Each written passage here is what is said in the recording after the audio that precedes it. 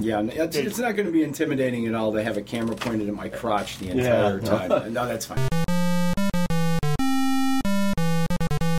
Hi there, I'm Brian Colin, and I'm the creator of Rampage, the arcade game, among others, and you're listening to the Pie Factory Podcast with Sean and Jim. Unless I'm not supposed to say their names because the kind of stuff they put out there probably makes me think they want some anonymity. However, the fact that I mispronounced anonymity means that this whole thing is for shit, and that's why I probably shouldn't do intros.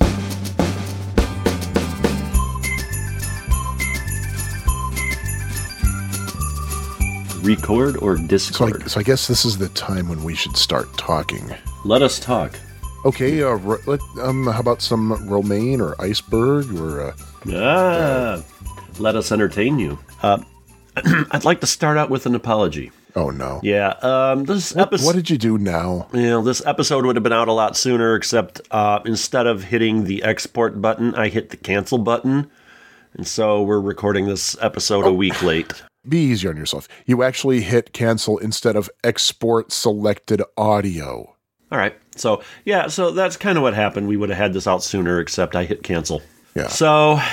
And then I hit you in the face for hitting cancel. Which is odd because we haven't actually been in the same room in months now.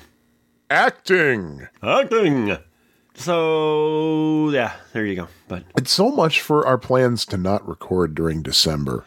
Well, stuff happens, so. Yeah.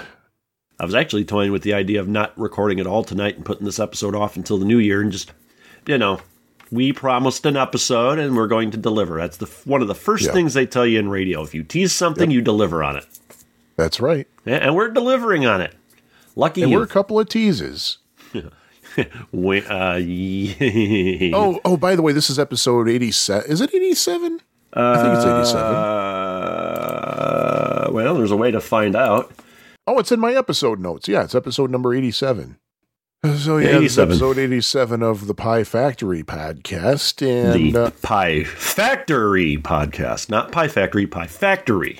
And I'm... emphasizing the second word. As a third grade substitute teacher once called me, I am Sion. Sion. Yes. And I am just Jim. Just call me Jim. Just Jim. Sure. Jim's just a good guy. Yeah. So what have you been doing since episode 86? Other than screwing up recordings? Actually, I was playing some of the games that we're going to be talking about tonight. That's redundant. Yeah. I'm in the process of getting a new 7800 because the one I have, I think, is destroyed because of the my surge protector that I had on it. But I replaced that. Might have to get a new power supply for my Atari 8-bit. So there's that going on. And I purchased the Duke Nukem 3D 20th Anniversary World Tour Pack. Come get some. And there's a whole new set of levels on there based on locations around the world. And I solved that. And yeah, there's a reason why I don't play too many, why I play more retro type games rather than modern day first person shooters. Modern day first person shooters make me nauseous. Same here. They didn't at first. Maybe it's because I'm getting older, but when, not Duke Nukem, but when Wolfenstein 3D first came out, I didn't really have much of a problem with it. But as time goes on and the technology got better and things went smoother and faster, I started having problems with it. And so, I played through all the new levels, and then I'm like, I can't play this anymore. And it's a shame because I really like Duke Nukem 3D, but, I prefer not feeling like I'm going to throw up with a headache, too. So there you go. Yeah. So that's it with me. How about with you? Oh, wow. I've had a very bizarre last few weeks. Mm-hmm. Really bizarre. I'm just going to have to get this out, so just bear with me, everybody. I'm going to start with by far the worst thing, and when was it? It was Thursday night, November 29th, the night after we tried to record the first one. Sadly, my precious little beagle had a fatal heart attack after I brought her in for a nighttime walk. So that's what it was. Yeah. You hadn't known at the time that had happened. Well, yeah, it was kind of weird because, I mean, the thing is, I mean, it was, it's seriously been really rough for my wife and me. And today we're both doing a hell of a lot better, though, thankfully. But still, I mean, there were some positives we took away from it. Like, for example, all three of us were together the second that it happened. Mm-hmm.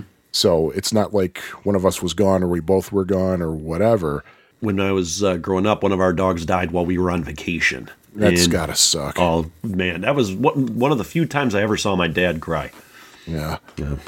And the other really big positive that we took away from this was that she was a happy little dog when she went. And we had just gotten home. Mm-hmm. And one of two things usually happened when we got home. Either she'd be asleep in bed, in our bed that is snoring away. Well, you mean you were going to sleep in her bed? Well, let's face it. When you have a beagle,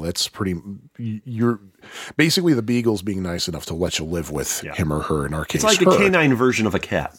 So yeah, usually what would either happen is Ruthie would either be asleep in bed or she would greet us at the door. And that night she greeted us at the door. She was like, "Oh my God, you're home. Oh boy, oh boy, oh boy, oh boy." And she was running back and forth between my wife and me, not knowing whom she wanted to get some attention from first. And so I said, "Okay, Ruthie, settle down. Let's go outside for your nighttime poop." And she's like, "Yeah, let's go." So I take her outside. We go downstairs. She pees in the snow. And she's like, "I want to go back upstairs." And mind you, she was about 13, 14 years old and arthritic the entire 10 years we had her. So she didn't really, it didn't really bother her that much. But as she got older, she was a little bit slower going up and down the stairs. But sometimes she'd need a little bit of encouragement, like a little nudge in the butt or something. Right. That night she didn't. She just ran straight up. And then just as she was crossing in, she yelped and then just collapsed. And so we were just both kind of shocked at the time. So my wife said, "Is she gone?" I said, I don't know. And she called the emergency vet and they said, well, I'll bring her in. We'll see what we can do, if anything. And of course they pretty much confirmed what we thought. But so that was the worst thing that happened. I was hoping that the worst thing that happened would have been this part of the last few weeks I'm going to talk about, and that's my Thanksgiving weekend, which we spent some quality time in New Jersey with my mother-in-law. Mm-hmm. And I'm just going to say this much. First of all, I need to share pictures that I took at Newark International Airport, Terminal A, with our friends, our Pie Factory podcast listeners. I'll put them on Facebook and I'll see if I can link them somehow through the show notes. Let's just say that a friend of my wife's put it best and said, Newark is the Newark of airports. So, yeah. And on top of all that, Thanksgiving morning, my mother-in-law discovered a flood in her basement. Oh, boy. And we figured out that it was coming from the toilet that's downstairs in her house. And anytime water was being used, the toilet was overflowing, which meant that on Thanksgiving, this was after I had already taken a shower, thankfully. We couldn't run any water. We couldn't do any laundry. We couldn't flush. We couldn't take a shower. And of course, try calling a plumber on Thanksgiving. That's a lot. We actually did get someone to come out. And I think it helped that I name dropped somebody whose review I saw on Yelp or something. And, everybody I was calling was like, it's Thanksgiving. I said, yeah, it's Thanksgiving for us too, But, and then, so he came over Thanksgiving. We thought it was fixed. And either my wife or my mother-in-law tried to do a load of laundry, and then suddenly the basement was flooded again. So the guy had to come back out and dig a tree root out of the sewer pipe that was causing the problem. And yeah. But here's where things are getting interesting, because during that day, that was Black Friday, before the plumber was able to finish the job, we went over to Asbury Park. And while my wife and my mother-in-law were shopping around, I stopped in at Silver Ball, which is a pinball museum. And I actually didn't play any pinball. I played some video games, actually, because they have a pretty decent selection of core classics. Like they have Crystal Castles, they have Millipede, Centipede. Their Millipede is actually configured in such a way that's basically just a slightly glorified Centipede. And I don't know what the hell they did with it. Like Once you destroy your DDT, they never come back, for one thing. Uh-huh. And there are hardly any enemies. It's basically just the spiders, the earwig, and that's pretty much it, really. And let's see, they have a Turbo Pac-Man, which I didn't get. In fact, there's hardly anything I really got to play because that joint was so freaking crowded. I mean, I'd been to Silver Ball on a Black Friday before, and it was not that crowded, but every screaming child on the Jersey Shore was having a party that day at Silver Ball, and their clueless young moms and like much older sisters and cousins were basically parking themselves at video games and never, ever, ever leaving. And it's like, come on, man. It's like, look, you're not even breaking 10,000 on Centipede. Move your ass. And it's like, and man, I've complained about Saturdays at Galloping Ghost because you can't frickin' move around and there's no elbow room. Oh my God. Saturdays at Galloping Ghost are practically deserted compared to how Silver Ball was. But man, and something weird at Silver Ball. Kind of like how they do it in Underground Retrocade and Galloping Ghost, and I think Pixel Blast does this too. On top of each of the machines, they put the local high score and who scored it. They're on little tiny whiteboards, actually. And a few years ago, I had gotten the house high on their Turbo Ms. Pac-Man machine, 373,000, by far not my best game, but it was by far the best game they had there.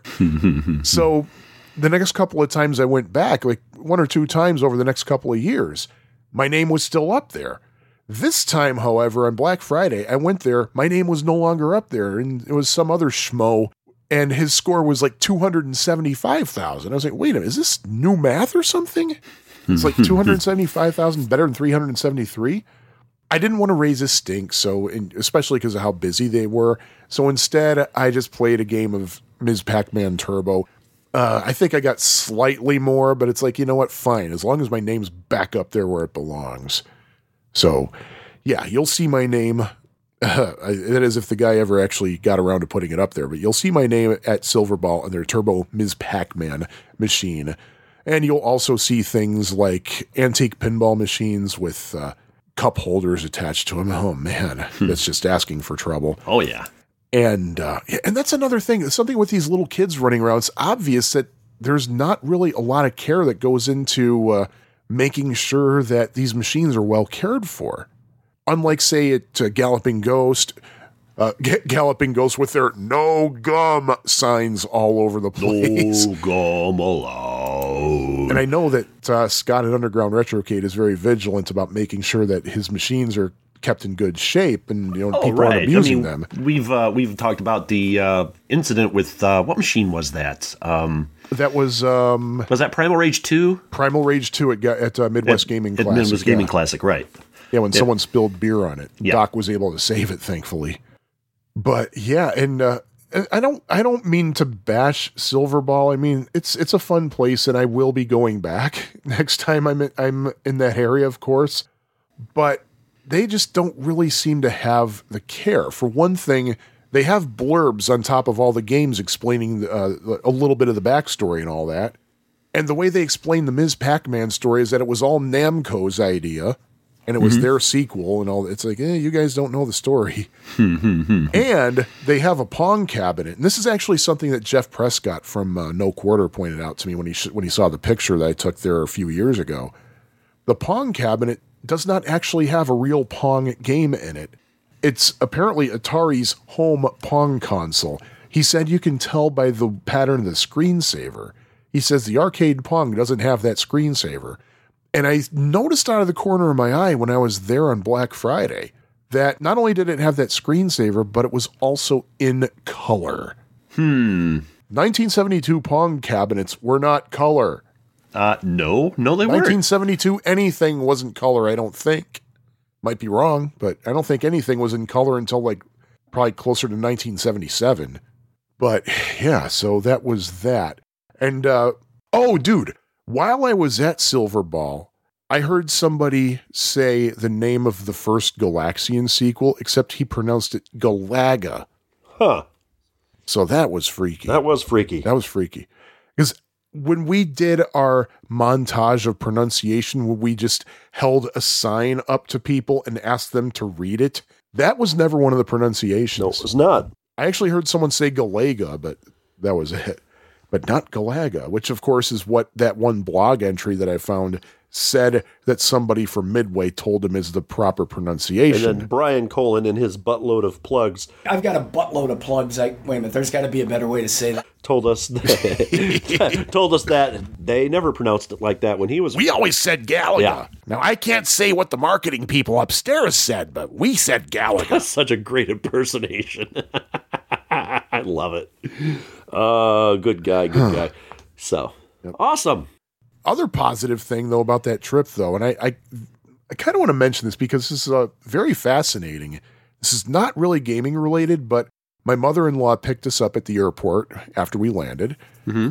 And my wife suggested that we, on the way back to her house, that we make a little side trip over to the former Bell Labs building in Holmdel, New Jersey. Because that's where my mother-in-law had her first full-time job. That's where she met her husband, her ex-husband, actually, my late father-in-law. He was an engineer at Bell Labs there. Uh-huh. And my wife actually worked there for her first full-time job before they moved to Middletown, across just a few miles away, shortly after I moved to New Jersey. So there's basically a lot of my family history there. And during that whole disaster that was Lucent and AT&T basically going all to hell, the AT&T that we have now is not the AT&T from, say, 20 years ago. It's a completely different company. It's basically... Don't even get me started. It's actually SBC. And they just they bought out a lot of the old baby bells like Ameritech and all of that. And then they changed the name to SBC, and they are the worst company on the face of the planet. I'm sorry. I got a lot of competing companies for that, by the way. Now, I know people complain about Comcast, but compared to how AT&T has screwed my family over several times, Comcast are like the mother. Well, no, it's not a good comparison. No, mother is definitely the good first word there. Yeah, Comcast is mother. AT&T is a mother something. By the way, if AT&T and Comcast, if you're listening, we're still open to having you as sponsors. Don't get me wrong. Oh, we're nothing if not whores. Exactly, yeah. But what was I about to say? Oh, yeah. But anyway, Bell Labs vacated that building long ago, and it's the last building that was designed by I can't say his name because I'm too tired. That's the guy. It was the last building that he ever built, and I think there were actually thoughts of just demolishing the whole building. It's a huge complex. But some people got together and fought for it, and they got historic landmark status on that building. So it saved the building from demolition. And where might people know Eero Saarinen from? I don't know where else. He's a famous architect, but he's dead, of course. Gateway Arch, St. Louis, Missouri. Oh, that's true. Yeah. Yeah. That's how I knew his name.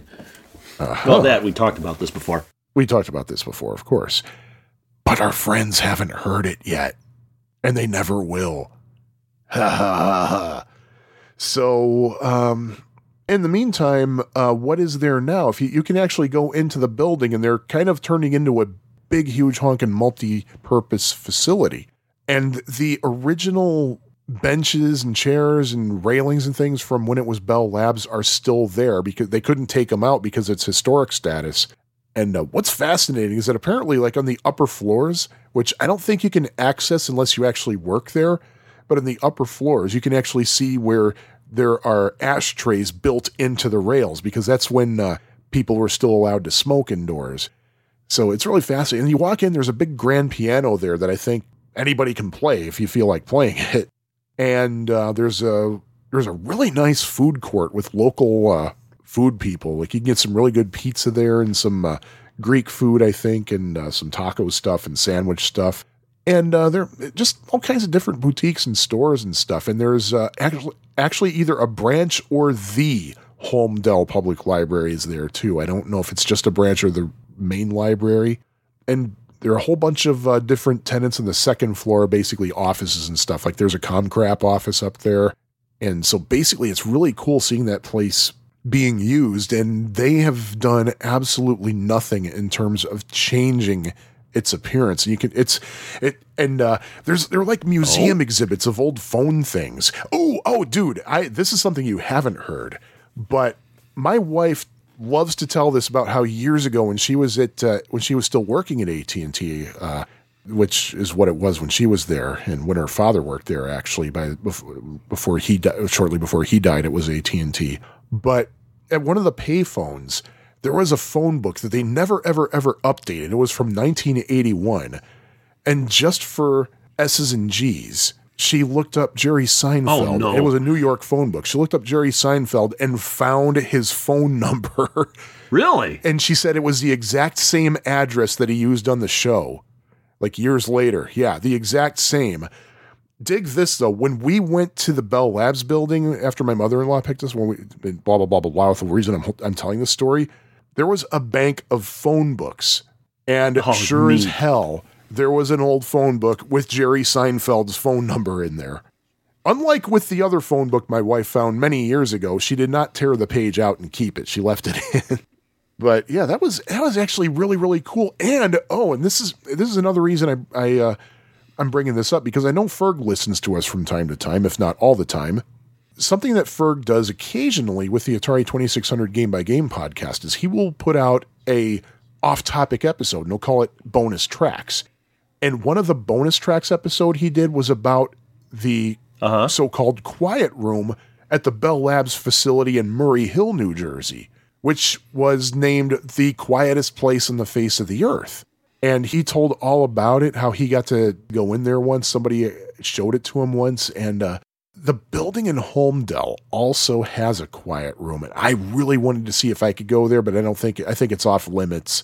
And even then it was like a ways away from where we were, and it probably wouldn't have been worth the walk to go there. But I would love to check that out if I ever get the opportunity. But if you're a phone nerd and you happen to be at the Jersey Shore at any time, go to the Bell Labs facility in Holmdel. It is such a cool place to check out. Cool.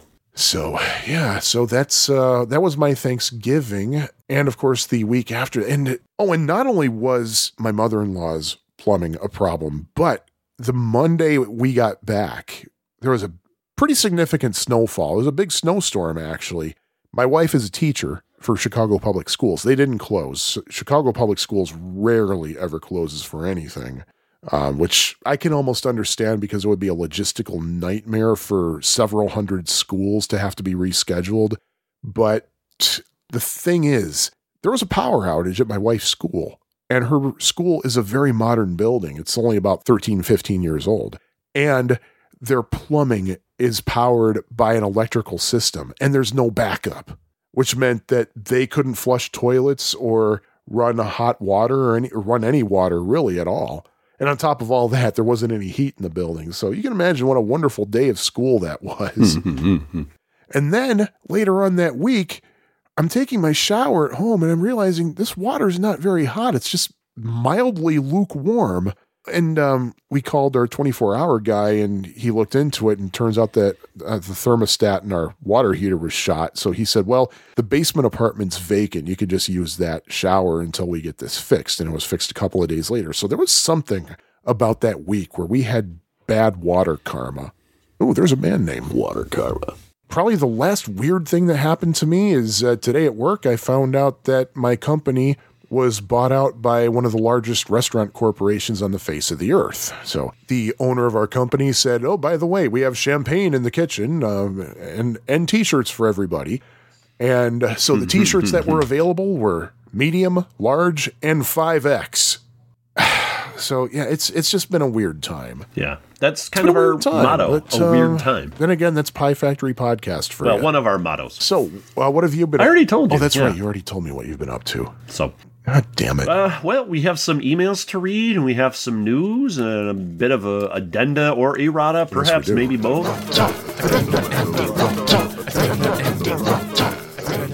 Well, let's go into that right now. Okay. Because I made an erratum, and excuse me. And there it is.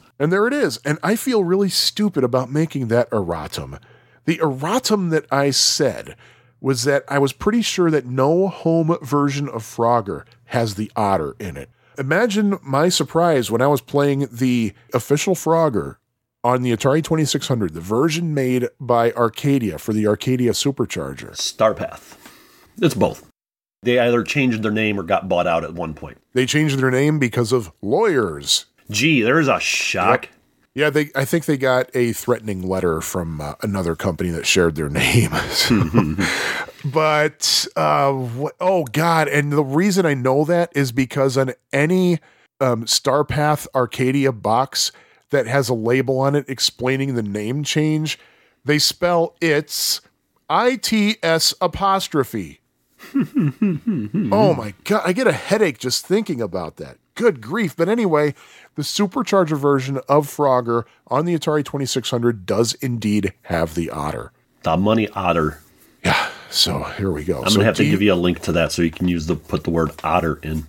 Oh, dude, that was another thing. On my Thanksgiving tradition is to watch Emmett Otter's Jug Band Christmas during the flight to New Jersey. And I have a pirated version that incorporates all different versions into one full-length version that doesn't have any missing scenes or anything. Mm-hmm. There was a new DVD put out last year, and I think there's a Blu-ray coming out soon that has the stuff in there. But number one, the aspect ratio was futzed with to fit HD TVs without any black bars, which I don't really like. And number two, they have everything that was ever in a version of Emmett Otter, but they're not necessarily sequenced. It's like there's one main Emmett Otter feature, but then the extra things are separate tracks, and I don't really like that, but there are some awesome bonus materials on that. And there's a soundtrack album out now. And originally, I wasn't going to get the soundtrack album, but then while I'm watching Emmett Otter, I'm like, damn, these are all really good songs. So I said to my wife, I think I'm going to get the soundtrack album. She said, why don't you maybe wait and see? You never know if Santa might drop something off for you. So I'm excited about that. So there we go. If it doesn't happen, then I'm going to just get it my own damn self. Well, I have an errata going all the way back to episode 9. Yeah! Where we talked about Xevious and Lost Tomb. Good Lord. Well, I was playing through some games in MAME the other day, and I happened to play, one of the games I played was the 3D first-person sequel to Xevious, and all this time I've been mispronouncing the name of your spaceship in Xevious. I keep saying Sovalu. Oh, I thought the name was Fred. Actually, it's Frank. Oh. Turn your crank to Frank. Oh, okay. Brooks and Dunn. But what happened is that the name, when you start the game up, you can barely make it out, but it does pronounce the name of the ship. The name of your ship in Xevious, which is also the name of the Xevious sequel, is Sovalau. Oh, so the OU is pronounced like an English OU? I guess, Sovalau.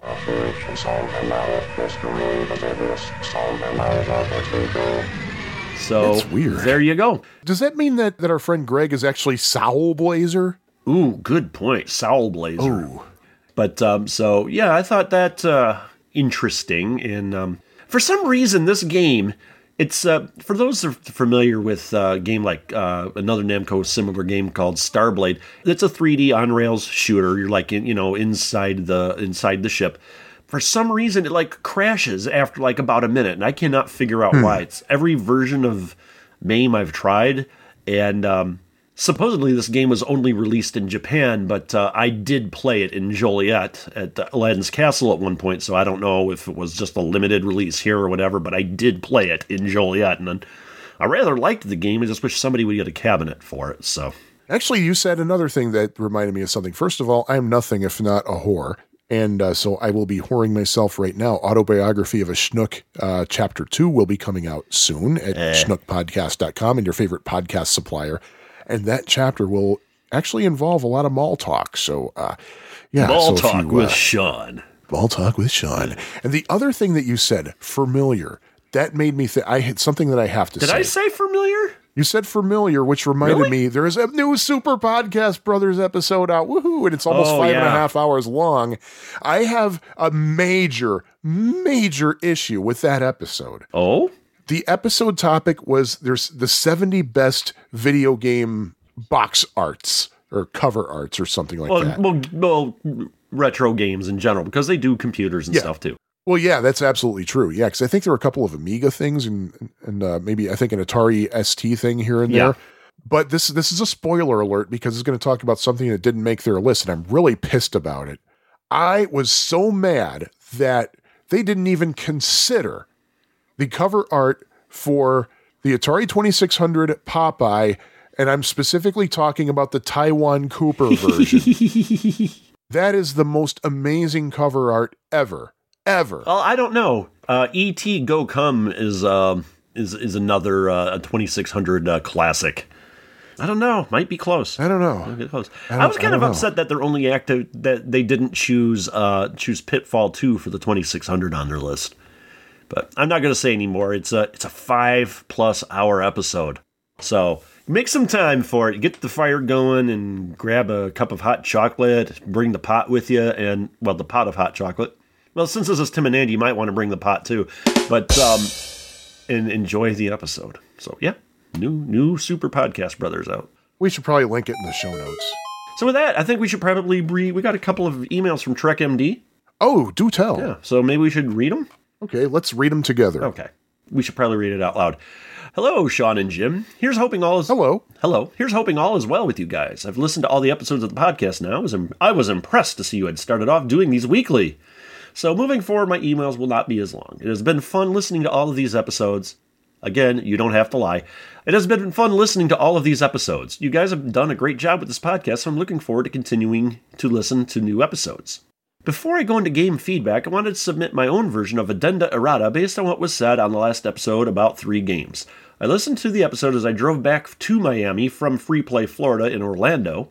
It made the drive much nicer. 1. Donkey Kong Jr. on the Atari 7800 does have all 4 of the arcade screens. I think there was some confusion during the episode about this, and it was said it only had 3. Yeah, I own the game, and I thought it only had 3. Probably a testimony to how bad I am at that. But Number 2. Buck Rogers is indeed set in the 25th century.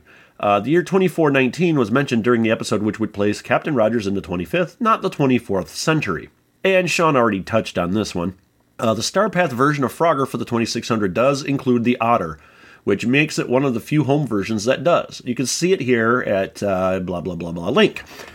Now, without further ado, here's my game feedback. 1. Burger Time. The first time I ever saw Burger Time was at Time Out, where one of my cousins was playing the game. She had discovered it and become addicted to the game. I decided to give the game a try as I really enjoyed the music, and I thought it was rather funny to be walking over burger parts to assemble one while avoiding hot dogs, eggs, and other food critters. The first time I played the game, I used up all the pepper on the very first level because I did not realize there was a limited supply. Instead of running from the bad guys, I walked toward them to get them frozen over a burger piece so they would ride down. Not the best strategy. I learned not to do that the hard way, but I really did get hooked on the game. Needless to say, I was very excited to see that Mattel was porting the game to the 2600, and I bought it as soon as it was released. To say that I had mixed feelings about the game is putting it mildly. It looked nothing like the arcade, and what happened to the egg? He was a weird white square. That's kind of, my personality. I'm a weird white square.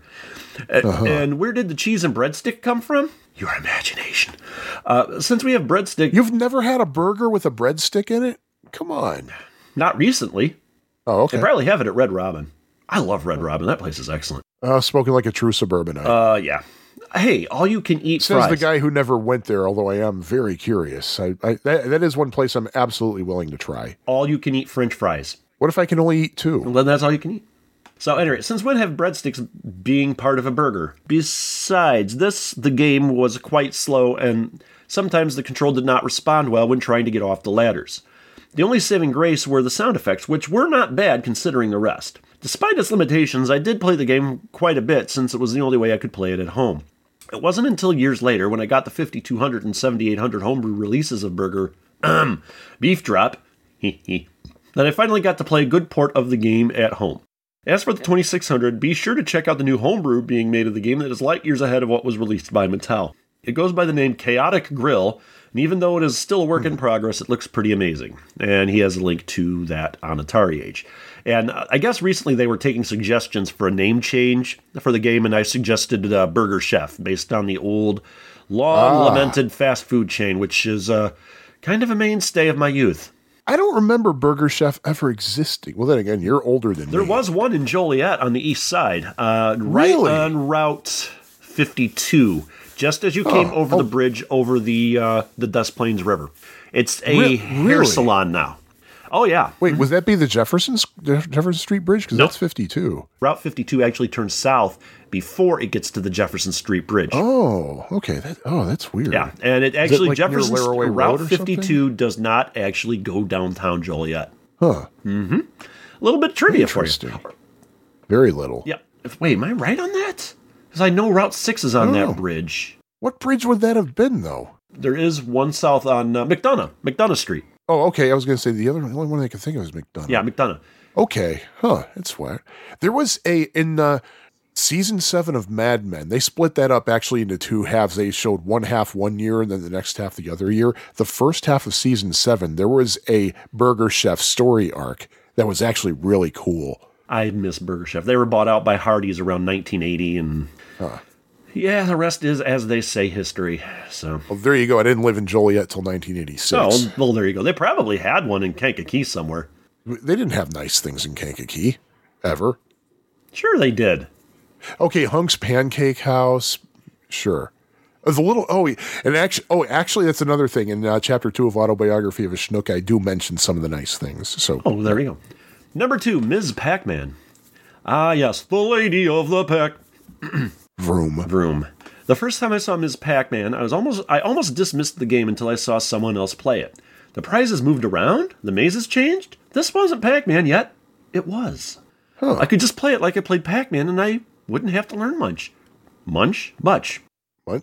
Learn Munch. I want to learn Munch. Guess what? I put a quarter in the machine, and I got hooked. It's like a drug. Many quarters followed as I kept trying to make it to that ever-elusive fourth maze. I was never successful in playing the machine at timeout, but a few years later, I discovered a Ms. Pac-Man machine that had the round lady moving at super speed. Oh, that was just amazing. Not only did I get to the fourth maze... Oh, I see what he did there. Amazing. Yeah. Good one, Trek MD. Not only did I get to the fourth maze, but I went past that one. It was awesome. Needless to say, when Atari released the 2600 version, I was a bit skeptical given what happened with Pac-Man, but that ended when I saw the game in action at Sears. It was a definitive purchase, and I've spent many hours of fun playing that version. Since I've availed myself of just about any version I could get for any of the systems I owned, 5200, 7800, Lynx, Genesis, NES, you name it, not only did I get those official versions, but I also got homebrews for the 7800, Pac-Man collection, Intellivision, and the 2600. Yes, there are various homebrews for the 2600 that are even more accurate than Atari's version. They go by the name Ms. Hack and even include the intermissions, and there are even hacks of Atari's versions that improved that already solid version by changing the colors of the mazes to better match the arcade, the background to black, and the dots to white. Something that makes the Lynx, Genesis, and Intellivision versions so cool is the addition of new mazes or even a cooperative mode for the Genesis. Without a doubt, Ms. Pac-Man is an absolute classic that holds true even today. In fact, the ubiquitacity, of this game is something to behold. The car wash I go to has one of those arcade cabinets with multiple games, and sure enough, the Miz is there and someone is always enjoying the game. Number 3, Commando. Hey, we're going Commando. My only experience with Commando comes from playing the Atari 7800 version back in the day. I remember how impressed I was with the game and wondering why it sounded so different from the other 7800 games I had. Little did I know back then it was due to the great Pokey chip in the cart. I also did not know this was an arcade port until many years later when I watched a Let's Compare video on YouTube. Needless to say, I was even more impressed with the 7800 version. The game looks better than on the NES as it has no flicker, and with the great sound effects it has nothing to envy that port. Makes me wish Atari had been smarter and used Pokey chips at all their 7800 games.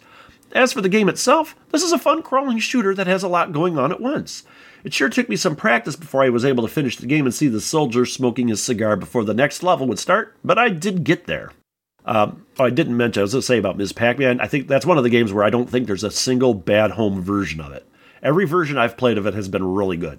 So, there's that. That's true. And as far as Commando goes, I don't remember if I mentioned this in the episode, but the 7800 version of Commando had many of the hidden rooms that the NES version did.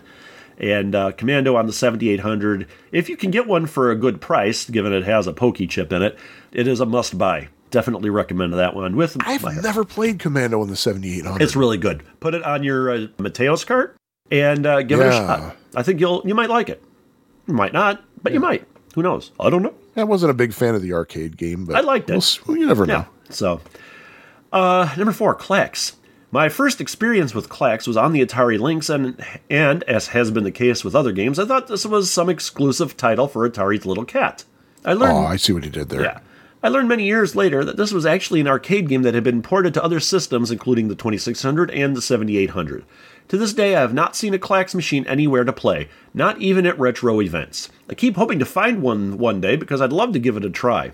The Lynx version certainly is fantastic, and it's so good, in fact, that I find myself not enjoying the 7800 version so much because of the lack of speech. Klax is quite the addicting game, and it sure is challenging. Though the gameplay itself is fairly simple, place the tiles in the right order to make Klaxes, it is most certainly not slow or boring. I remember saying to myself, who needs Tetris when you've got Klax? I know the game was also ported to the Genesis, so I'll have to give that one a try. I expect the Genesis version to be as good as a port as the Lynx version. I know you disagree with me, but I thought the 2600 version of Klax, for what it is, was pretty decent. And one thing about the Lynx version of Klax, it's one of a few games where you actually... The Atari Lynx has a button on it that'll allow you to change it from left-handed to right-handed. Because, I mean, it's got the way it comes out of the box, normally your D-pad is on the left, and then you got two buttons on the bottom, 2 buttons on the top, and like 3 function buttons. If you press one of the function buttons, it'll swap it, so you just flip it over, and then now it changes the orientation of the screen, electronically, of course, so that your D-pad is on the right and your buttons are on the left now. However, with Klax, if I'm not mistaken, this one you hold, instead of landscape mode, you hold it in portrait mode, so that your button is on the top and your control pad's on the bottom. I will have to double check that because that is one game for the Lynx that I had not owned, which I really, really wanted to.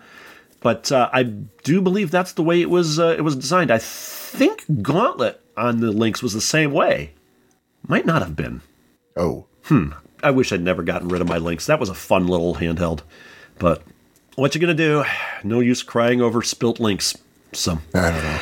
Yeah, I can't stand the 2600 Klax. I can't play the damn thing. I can't figure it out. I said it before, but it looks like Crazy Climber more than anything else. I can see where you would say that, but I think they did for what they were trying to attempt. I think it was a decent job. It was seriously, Eugenio and anybody else listening who likes Klax, you gotta try the Amiga version somehow. It is amazing, and it blows away even the arcade version. There's so many cool features. The Atari ST version was pretty damn spot on. It's got some music. It's got voice. It's got everything. Oh man, it's really cool. Does it got free burritos every Wednesday? I'm telling you, it's like really amazing. Ooh, yeah. Where do they come? What port do those come out of? I want a burrito now. Damn it. And let's talk about Crystal Castles. Number 5, Crystal Castles. Number 5, Crystal Castles. We're going to talk about Crystal Castles. Crystal Castles. When I first laid eyes on the Crystal Castles arcade machine they had at Time Out, I was mesmerized. The cabinet looked awesome, and the game's star, Bentley Bear, looked like he was having fun. It really did. It helped that he looked cute with the hat and boots. When I looked at the game itself, I was fascinated with how the game looked and that it was controlled with a trackball. I knew I had to try the game, and try I did. It was a very short try. My quarter did not last long, as I was not entirely sure of what I was doing. Welcome to my world. That did not matter, though. I put another quarter in, and I kept playing. I found the game to be quite fun, and I was just entertained by it. I slowly improved and went through a few of the Crystal Castles, but I never came close to finishing the game. I don't think anybody really did. Once Atari announced the game was coming to the 2600, I just knew I had to get it. I figured it would look different, but I just wanted to have a version of the game at home. When I got the 2600 game, I also bought a trackball controller as I was hoping the game would work like in the arcade. Unfortunately, that aspect of the game did not work in that manner, but I still preferred to play the game using Atari's trackball controller for the 2600. Despite the game looking different, they did manage to capture the spirit of the arcade quite well and then replicated many of the sound effects well enough. To this day, I continue to enjoy that version of Crystal Castles at home. I know there is one for the 8-bit computers, so maybe I should get it for my XEGS. That is closer to the arcade version. There was also a rumor for a 7800 prototype, but this has never been seen. I wonder how well the game would look on the system. There are actually, the way I understand it, 2 prototypes for the XE, for the Atari 8-bits. One of them, Bentley Bear, is a little more squat and fat, and the other one, he looks has a little bit more of the arcade proportions. I mean, there are other differences in the versions, but that's the one I can think of off the top of my head. Unless I'm thinking of somebody who hacked the prototype. That's a possibility, too. AtariProtos.com is a good resource to track all of this stuff. Even though he hasn't updated it in a while, prototypes don't really change. So there's that. So 6, Zaxxon. I remember seeing Zaxxon at timeout and wondering how well I could play it. The isometric view on this one, along with the difficulty in telling how high the ship was, made it a little intimidating at the time. I watched others play for a while until I decided to try it out. Well, I did, and 30 seconds later, I was done. I could not get the ship to align properly to survive. I gave up on the arcade version and did not even bother with Coleco's port to the 2600. It wasn't until years later, when I finally got an Atari 5200, that I really gave the game a proper try. After all, there were no quarters to lose while trying to play the game. After several, as in too many to count, tries, I finally got the hang of it and was able to enjoy the game. You definitely have to keep on shooting if you really want to know where you are. There's no more science to it. I now have Space Raid for both the 2600 and the Intellivision, which that is the a new homebrew of Zaxxon that was created for the 2600 and the Intellivision, which are more appropriate versions of this game for both consoles. It took a few decades more RAM and newer programming techniques, but both consoles finally got something that has an isometric view, looks good, and plays well. I've yet to play Space Raid. I want to think I played it and I wasn't too keen on it, but I may have only played it for just a couple of minutes. So I just don't like Zaxxon. I think oh man, I hate that game so much. I like Zaxxon. Super Zaxxon, on the other hand. I really do like the Coleco Zaxxon on the Atari 2600 because it's actually playable. It has the same fate as Pac-Man on the 2600, where if it hadn't been called Zaxxon, it wouldn't necessarily have gotten a lot of flack, I don't think. Just like if Pac-Man on the 2600 wasn't called Pac-Man, I don't think it would have gotten all the hate that it got. Huh. That's my take. All right, and Trek MD goes to number 7, Zookeeper. This is going to be a little short since I never played Zookeeper. Why? Oh, he answers that. Why? I've never seen an arcade machine of this game. I've seen videos and the game does look fun, so I keep on trying to find one of these machines. I know there was supposed to be a 2600 prototype, but there never was an actual game. I may get my chance at playing a clone of the game for the Atari 8-bit computers, though, as the folks from Video 61 are working on a game called Animal Keeper, and he puts a link to that. So we will link it in the show notes, by the way. And a note on Zookeeper, Champ Games recently finished Mappy for the 2600 in their new project. Yes. I have a copy on order. Their new project is Zookeeper for the 2600, and they've already got some video up of it, what they've got done so far, and they haven't been working on it very long, I don't think, but they already looks like it's getting knocked out of the park. I just hope they can find a way to take the audio code for Zookeeper that was recently found and put it in the game, because the only two things from the 2600 version of Zookeeper that has come around was the code for the sound effects and a video on VHS of animation of Zeke running around. Those are the only two things from that have ever come out. So the prototype has got to be out there somewhere. I hope it hasn't been lost, or that I hope that somebody isn't hoarding it either. But this is exciting news, because Champ Games, everything they do for the 2600 has just been knocked out of the park. Yeah, John Champeau and his team, good Lord, if you haven't seen Mappy on the 2600, I don't know. I don't believe it's the 2600 from the video I saw. There's no way in hell. No freaking way. It's near arcade perfect. But I'm going to find out when my copy eventually gets here. Oh, man, I can't wait. I so can't wait. The music's even in the right key, too. Good God. Anyway, let's see. Donkey Kong 3, number 8 on Trek MD's list here. I saw Donkey Kong 3 for the first time at Time Out. Had to give it a try. Nothing like any other Donkey Kong game I tried before, but that made me more curious about it.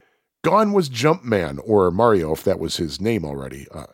I still think his name was Mario Jumpman. Anyway, and instead I had to control some guy called Stanley, an exterminator. Instead of jumping over barrels or onto vines, here I found myself shooting at Donkey Kong to force him as high as I could on the screen to end the level, all while avoiding various bugs that seemed to be protecting the big ape. I found the game to be fun, and I played it quite a few times till the machine was gone from Time Out, and it would be years before I saw one again. The last time I played this game on the arcade machine was last year at Free Play Florida. As for various versions, I only recently got the NES version, and that's the only one I have. This was never ported to any of the Atari consoles, but I know someone had tried to make a homebrew of it for the 2600. Interesting. It's simplified, but does capture a good deal of the gameplay. I have not seen that. That would be interesting. And by the way, Eugenio, if you're really yearning to see a Donkey Kong 3 machine and a Zookeeper machine, you got to come back out here. I know you've been to Chicago several times. You got to get your butt back here. Underground Retrocade and Galloping Ghost have Donkey Kong 3, and Galloping Ghost definitely has Zookeeper. Oh, yeah. And oh my God, I was so happy that they got that. Oh, I was a happy little daughter. The thing with Galloping Ghost, if they don't have it, they're desperately trying to get it. Except for Journey. Yeah. They have, all right, this is, okay, thinking back to the bonus episode we did around Christmas time last year, we're talking about our friend Mike Tamano. Well, he was our boss too at different points in our lives. He was, when we worked at WYKT, I heard him say on the air, he said, Tim Lamping and Sean Courtney both have albums that don't even exist. And Galloping Ghost is the equivalent. Doc over there has games that don't even exist. Not a lie. It's just freaking insane. Dark Presence. I rest my case. Dark Presence, yeah. Oh, wait, is it this coming weekend? I think it was this last weekend. Oh, this last week. Oh, that's right. Yeah, they had Dark Presence Day. That's a fun game. If you ever get to Galloping Ghost or Midwest Gaming Classic or somewhere Galloping Ghost is, where they're showing this game, give it a try. Sean and I are not huge in fighting games. No. But this one's really fun. I loved it. Yeah. Of course, it might have been because Ravona is hot, but that's probably it. But, yeah, seriously, that's going to be a hell of a game. They've been developing that thing for years. They've been developing it even before they opened the arcade, from what I understand. Yeah, when we had Doc on the podcast in episode 15, this was 3 years ago. He was talking about how Dark Presence is just about done. That's been 3 years already. Yeah. But yeah, it's really something. Dark Presence, there are a couple of unique features about it. For one thing, the weather inside the video game will reflect whatever is outside the arcade. Yep. Like if it's raining outside, then in the video game, it's going to be raining on your characters. Probably pulling the information from NOAA. Yeah, that very well could be true. And another thing, I don't know if this is final, but something that Doc was talking about doing is if you 1cc the game, that is finish it completely on one credit. The plan is, I don't know if that's still the plan, but what he was talking about was having it dispense a little trophy. So that's a pretty cool thing. So that's Donkey Kong 3. Yeah, and Dark Presence. And Dark Presence. But let's go back a little bit to Donkey Kong, which is number 9. Number 9? On Trek MD's item. Will you stop at the number? He says, what the hell is Donkey Kong? I remember looking at this arcade. That's exactly what I thought, by the way, the first time I saw it at the Holiday Inn in Bradley, Illinois. As I was like, wait a minute, why are they calling it Donkey Kong? I don't see any donkeys here. But anyway, Trek MD goes on to say, I remember looking at this arcade machine at Time Out and wondering what the hell the game was about. Little did I know this was one of the first platform games ever and whose characters would live on for decades. I remember walking up to the machine and there was someone playing, and I was very intrigued. The gameplay looked simple enough. Go up the ladders to each level while avoiding barrels this gorilla was throwing down at you. Simple, right? Aha! The guy playing it made it seem that simple. He even got past that screen into a screen with some fireballs that were chasing him, and all he had to do was jump over some rivets. This one seemed a bit harder since the fireballs appeared to be smart, but he used a hammer to get rid of them. I left and came back when he had finished playing, so I didn't get to see any of the other screens. And I decided to give it a try. How hard could it be? Well, I soon found out just how damn hard it was. Goodness gracious! 3 quarters down and I still couldn't get to the top of that first screen. Oh God, it makes me weep when I see that, because when I was playing those games back then, that was 3/4 of my allowance. Oh God. All I know is the first time I ever saw Donkey Kong, I couldn't get to the top of the screen either. In fact, it took me well into my adulthood before I could achieve that. Wow. So he says, I walked away to play something else for a while, then came back for some more torture. Yep, I spent 2 whole hours trying to get past that first screen, and I could not. I left the arcade that day saying that I knew I had to be able to beat this game somehow.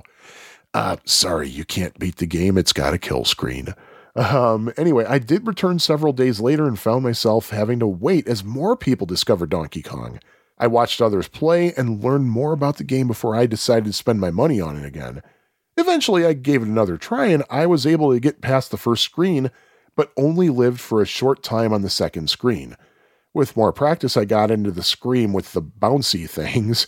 I think he's quoting me on that. I don't remember, though. And that was the end of it. I could never get past this screen, so I never got to see the infamous Pie Factory screen. I think we should have a sound effect for any time the phrase Pie Factory is mentioned on Pie Factory podcast, other than us referring to the name of the podcast. How about putting in the background of when somebody says Pie Factory, the music from that screen? Ooh, that's pretty exciting with varied music. Oh, yeah, I know.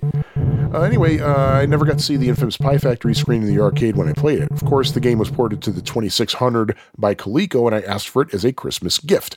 I got it, and I still have a picture in which I'm playing the game on Christmas Day.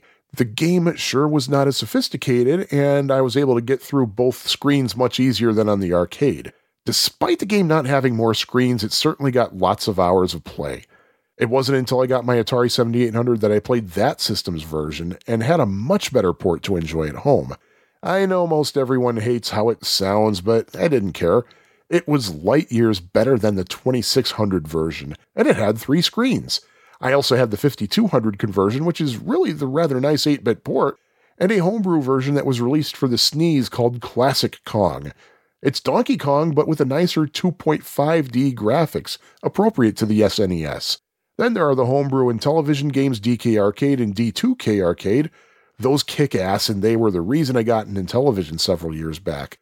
Wow, they put Coleco's version for the console at absolute shame. For as bad as people say the 2600 version of Donkey Kong is, they say that the Intellivision version is way, way, way worse. I don't know. I think they're about equally bad, personally. It's the same thing. They both have the same 2 screens. The way I understand it, it's the control on the Intellivision that puts that one at the bottom, I guess, so to speak. Well, okay, that's where I'm at an unfair advantage because I played it on my cousin's Intellivision, and they had these little joystick adapters on the controllers that actually made everything playable. But he says, of course, I do have the Donkey Kong XM/PK for my 7800, and that has to be the ultimate home version of Donkey Kong for a retro system. Agreed. That is as arcade accurate as it gets. So this big gorilla, this stupid Kong, stupid in quotes, does get plenty of attention and on more than one of my consoles. He may be stupid, but he sure is challenging. There is a new hack of Donkey Kong in the arcade. I can't remember which version it is, but it's Christmas themed, and I think the Sean and Victor over at Tenpence were talking about this. And oh, geez, are we talking about those guys? Yeah, we're talking about those guys. Oh, God. Thank God they're in England. I can't imagine what the hell would happen to this country if they ever set foot here. Yeah, hold on to your biscuits and gravy. But there's a version of MAME that will run on, not the original MAME, but there's another one. I can't remember what it's called off the top of my head. But I want to see this one because it sounds interesting. Christmas-themed screens, so interesting. Oh, yeah. The 10th item on the list here from TrekMD is Space Encounters. I remember seeing this game at Time Out and even playing it, but it has been quite a long time. I only saw this game a few times there, and once it vanished, I never saw it again. I remember the trench that kept moving, and that the ship the player controlled reminded me of a TIE fighter. Oh, sorry, I'm not supposed to yell that it's like an acronym. It's an acronym. Never mind. Heck, even the ship's death, quote unquote, when hit by an enemy reminded me of Darth Vader spinning out of the Death Star's trench.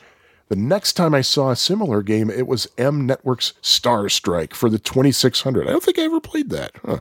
While similar because it also uses a trench, the game isn't really a port or adaptation of Space Encounters, but it's the closest thing I think you'll find for a home system.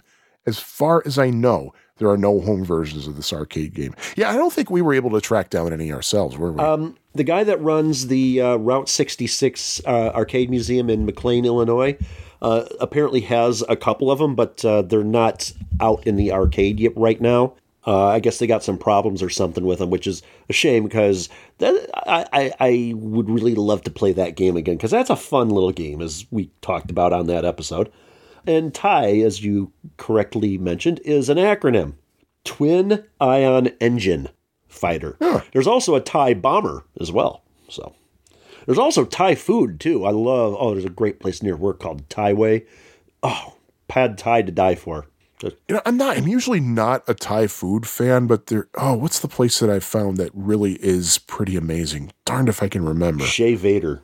No, it's not Shea Vader. That one I've never been to yet. Dread, I suddenly can't think about it. I've only had the Thai food the one time at that place, and the pad Thai was, how did they offer it? They offered it mild, normal, hot, American spicy, and spicy.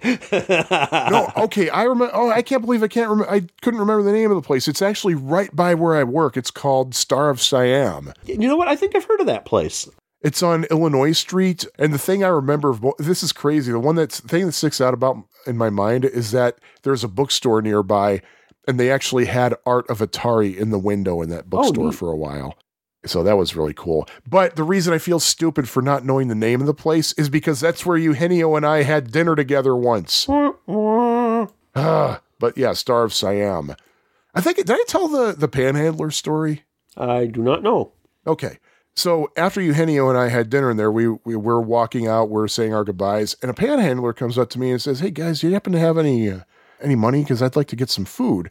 And we're both like, no. And I don't carry cash anyway. So I was honest. I said, yeah, I don't really carry cash. Then I realized I have in my hand a bag of leftovers that I was taking home. I said, dude, you know what? I got some food right here. Why don't you just take these?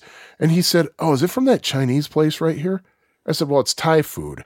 So he put his hand on my back and he leaned in and he said, I'm just going to go somewhere else. I was like, what? Oh, man. Like, dude, I'm giving you free food for some amazing free food here. Oh, man. Maybe he knows something that you don't. Maybe. I don't know. Hey, we're both still alive. So, that's true. And I know Eugenio is still alive because I just got an email from him a few minutes ago. Anyway, so God, we're really going off tangent on these damn things. Yeah, it's 9:20 and we haven't even talked about the game yet. I know, so let's go on to number 11, which is still not about our games for the night. Buck Rogers and the Planet of Zoom. This game is one that I've never seen or played in the arcade. I've played the 2600 and 5200 versions, neither of which are very impressive. The 5200 does look much better, but the game falls short. Oh, no. The first thing that disappointed me about this game was that it had nothing to do with the TV show that ran from 1979 to 1981. Oh, thank you for the history lesson. I did not know that. Although I think you did mention it in the last episode, but I still didn't know it. God, it was produced by It was produced by the same people that produced Battlestar Galactica, which was, if I'm not mistaken, a group of Mormon investors. Aha! It certainly could have been used for this game, but I suppose it was cheaper to get the license for Buck Rogers without involving the TV studios. In any case, the Atari versions do not have all the screens the arcade game has, and do not follow the sequence of the arcade either. As far as I know, only the ColecoVision version. Oh, I actually said that right. I didn't say ColecoVision version. I said ColecoVision version does this. I haven't played that version, so I can't really talk about it, but it does at least look more accurate. I'd really like to find one of these machines to play so I can better judge it.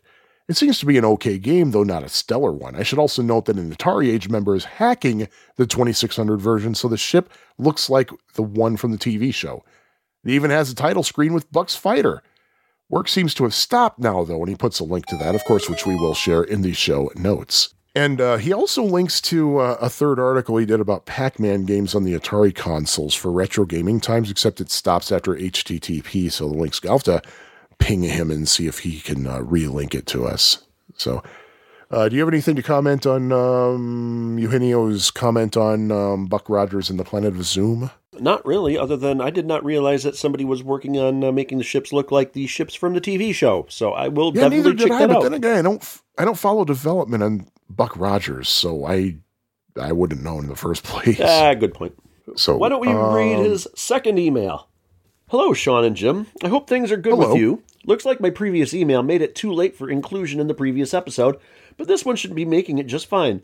No need to feel sad, Jim. You see, now you have not one but two emails for me in one episode. Yay! I'm doing well and all ready for the holiday season. Christmas is my favorite time of the year, and I look forward to sitting down and enjoying a number of Christmas-themed video games I own for my various consoles. In fact, I've made it a tradition to spend at least a couple of hours playing Christmas games on Christmas Day. That's awesome. So, speaking of traditions, I have another one. Giving you guys feedback on games. So how about I get to it? Well, actually, before you get to it, Trek MD, I have a suggestion for you. I don't know if you know about this already, but since you said that Christmas is your favorite time of year, here's a suggestion. And this is a podcast that Ferg actually drew my attention to because they were talking about Emmett Otter's Jug Band Christmas, which I don't know if I ever mentioned this, but I kind of like that one. No. It's called Can't Wait for Christmas. That's the name of the podcast. It's done by a stand-up comic, I believe, out of Northern California.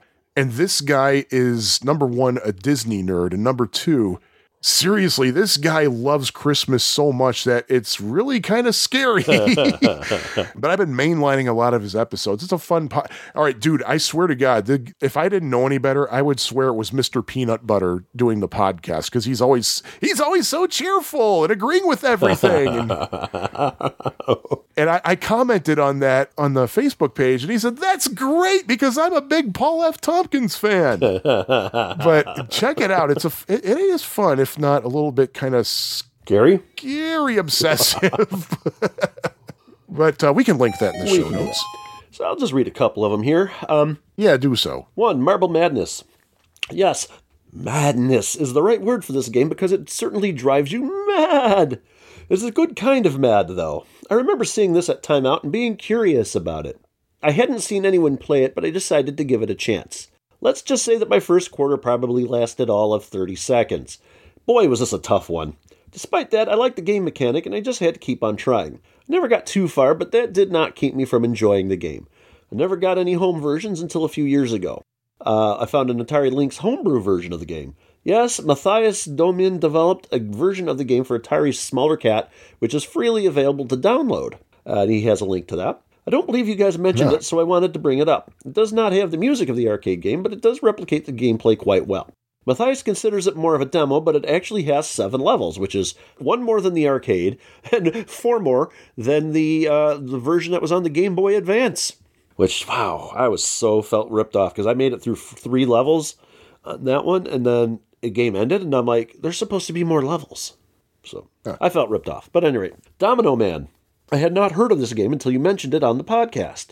I had to do a search for it, and I will admit to being rather unimpressed with the game. Your comments about it on the podcast did not increase my level of interest on the game one bit. Sorry, Domino Man. You know, I went back and I played some more Domino Man afterwards. I actually like it more now. Oh, geez. I'm not kidding. And this is even when I was playing with a bad keyboard because the down arrow key broke off of my laptop. Yeah.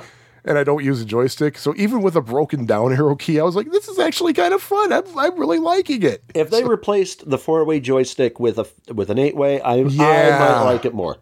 Oh, God, yeah, that's such a thorn in the side. What was all those Nutting and Associates games that could have benefited from an 8-way joystick only having a 4? Wait, was that Nutting and Associates? Yeah. No, that was Marvin Glasser. No, Nutting. Marvin Glass. Yeah, Marvin Glass. Marvin Glass and Associates. Yeah. Well, it needed an 8-way. Sorry. That's my opinion. So anyway, number 3, Reactor.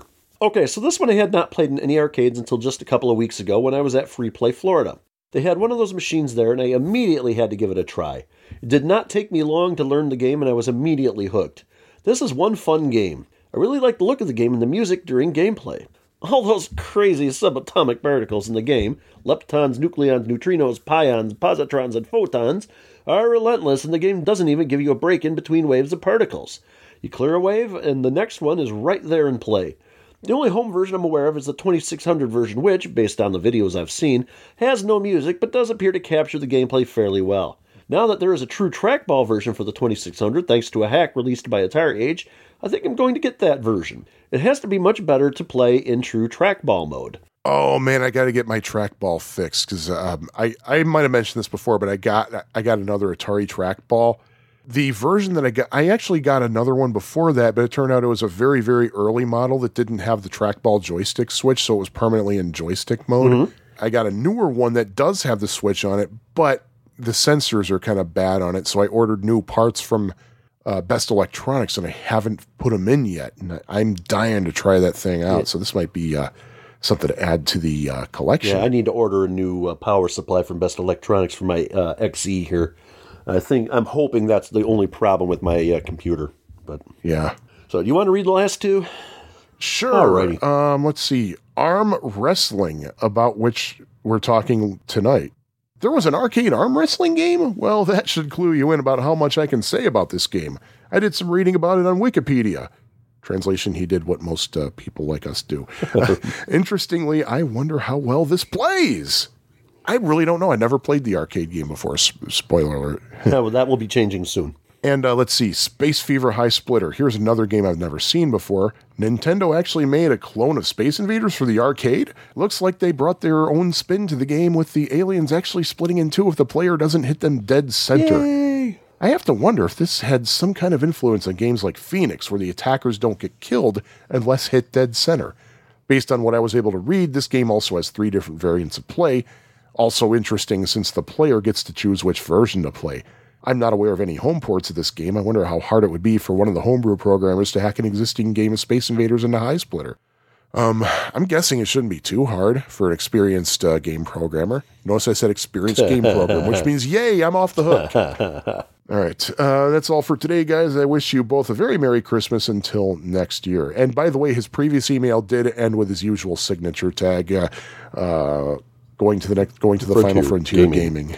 And so thank you, Eugenio. Thank you for taking the time to write to us. You know what's ironic is that you're the one who's employed. Right on your wedding day. Well, that's true, but that you're the one who's employed as a programmer, and you've never programmed a game. And I'm not a programmer. I don't work in programming. I've dabbled in it on the side a little bit, but I'm nowhere near competent. And yet I've written a few games. I got a couple of things to say about that. First of all, the programming that I do is for a website. That's different from game programming. Also, I suck at graphics. I just wouldn't know what to do. I wouldn't know how to make the graphics. I wouldn't know how to program artificial intelligence to move the graphics. Well, one of my first project was in Visual Basic. It was a little game I called Disasteroids. And it was basically, you just had a ship at the bottom of the screen moving it left or right, and these huge asteroids would come down and you would shoot it, and it would split in two, and then they'd keep going. Kind of Astro Smash-ish in a way. And the asteroids just looked like giant cookies. So, there was that. And then I did some dabbling in Game Maker, which is based on the Delphi programming language.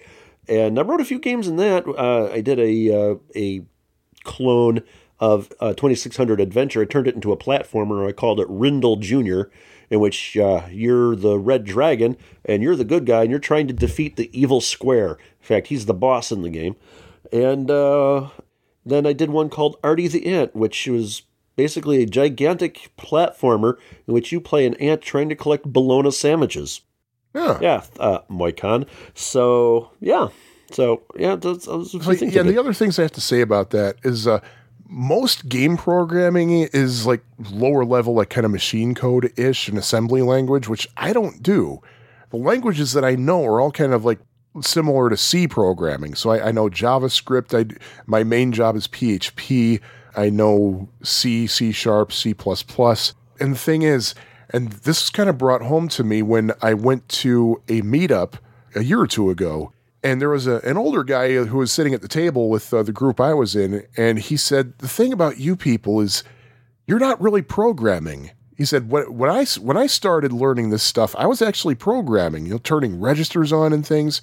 What you guys are doing is actually, like, with JavaScript and PHP, that's actually scripting, which I kind of dig what he's saying. I kind of do, because, like, high-level programming like that, like BASIC and C and Fortran, whatever, it's basically English words. True. And, yeah, I really understand what he's saying. Nothing wrong with that. Yeah. Still a pain in the ass, but there's nothing wrong with that. But anyway, I'm sorry. Continue. But that's it. Oh, we do have one more email from Eugenio. He said he mentioned Free Play Florida, but he forgot to include a link to his photo album. So we'll link that as well. Okay, and good Lord, all right, here we are being all laughy jokey, but we did get a piece of news like just before we recorded this episode. You all probably would have heard this long ago by the time you hear this, but it's kind of sad and shocking. In fact, I think the easiest way to do it is to read a private message that we got through our Facebook page from our friend Kurt Musgrave. It looks like the source on this is Dean Wenzel. Sad day. legendary Berserk player, star of Chasing Ghosts Beyond the Arcade, and someone I had the privilege to meet many times, Joel West, passed away today. That's December 4th. Joel was 58. Good Lord, I didn't know he was that old. He didn't look it. Joel was a deeply religious man who spoke openly about his beliefs with many. He was one of the original Golden Age video game champions and was featured in the famous 1982 Time magazine photo that is on display at my arcade. Joel achieved multiple world records, including grueling 50-hour marathon high scores. Oh, God. Joel continued to support classic gaming scene, making appearances at events and shows across the country. Thank you, Joel, thank you just for being Joel West. So, yeah, that was kind of a shock. Apparently, he'd been sick for a while, kind of on and off. But, yeah, we actually met him at Underground Retrocade a couple of years ago, along with Walter Day and Tim McVeigh and Billy Mitchell. I don't know about you, but personally, I found Joel to be a very personable guy. And it's just sad when this stuff happens, you know. Our condolences to his family and loved ones. Yeah, God bless you all. Hope you can find some comfort. But and thank you to Kurt for letting us know about that. And I don't know what else. Yeah, I know Berserk was I think that was his claim to fame. I don't remember what else he did. I'm sure he had records on so much more, but that's all I can think of right now. But is there any other news we should talk about? I think that's it. Okay, so why don't we go into a game? Or actually, before we even do that, we've been talking this long, like an hour and a half. We're into our recording session right now. My mouth is dry. Uh-oh. Can we open Sean's Drinking Arena? Let's open Sean's Drinking Arena. Yeah, I would like to have theme music for this, but the thing is, this is probably going to be the final installment of Sean's Drinking Arena because I'm all out of Lester's Fixins and Melba's Fixins drinks after this. Unless I can find the ones that I wasn't able to get at the frozen custard place I like to go to. But this one that I have here. Now, in the original attempt to record this episode, I actually drank coffee cake soda from Melba's Fixins. And I don't really remember anything about that. But I went back to the frozen custard place this weekend, and they had a peaches and cream soda that I never had before. I didn't realize they had it. That actually sounds good. It's like, ooh. And yeah, I kind of stole this whole thing from Jim, who used to like to video himself trying weird sodas. And I could just reiterate what I said about the coffee cake one, but thing is, the whole point of this was to get my reaction as I first taste it. So here we go, peaches and cream. Oh, this is really good, actually.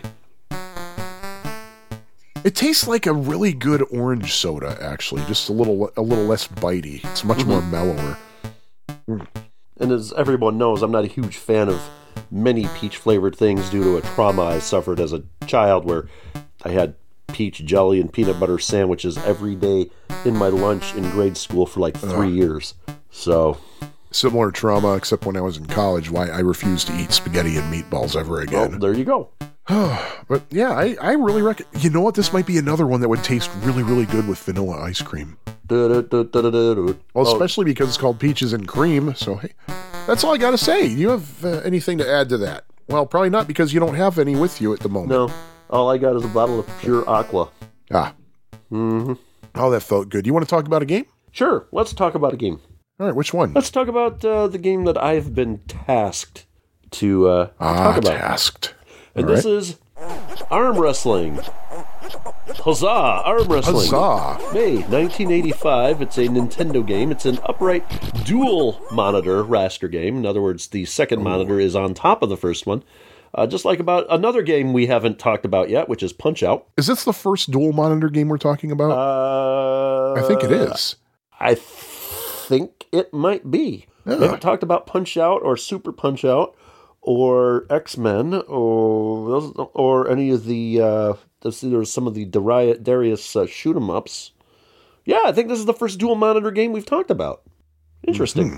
So this is an upright dual monitor raster game. The object is to become the world arm wrestling champion by beating 5 arm wrestlers. There's Texas Matt, who's kind of a Hollywood cowboy stereotype. He has a white 10-gallon hat. Then there's Kabuki, who's a Japanese sumo wrestler. There is a Mask X, who's a character who's got a mask over his head. And, spoiler, at one point, if you push up on the joystick, you unmask him to find it's Bald Bull from Punch-Out. Seeing as we haven't talked about Punch-Out yet, then there's one called Alice and Ape 3, which is a little nerdy girl who has a monkey robot that she controls. And the final one is a Frankenstein monster who's named Frank Jr. After Kabuki and after Frank Jr., there's a bonus round where you push up on the joystick to catch a sack of money, which is dropped by the Master of Ceremonies.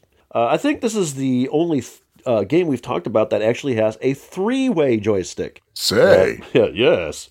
Actually, no, it's a 4-way joystick with down disabled. And you only push up in a couple of things on the bonus round with the money bag and entering your initials, which is weird because you can move left, right, and up when you're entering initials, but you can't move down.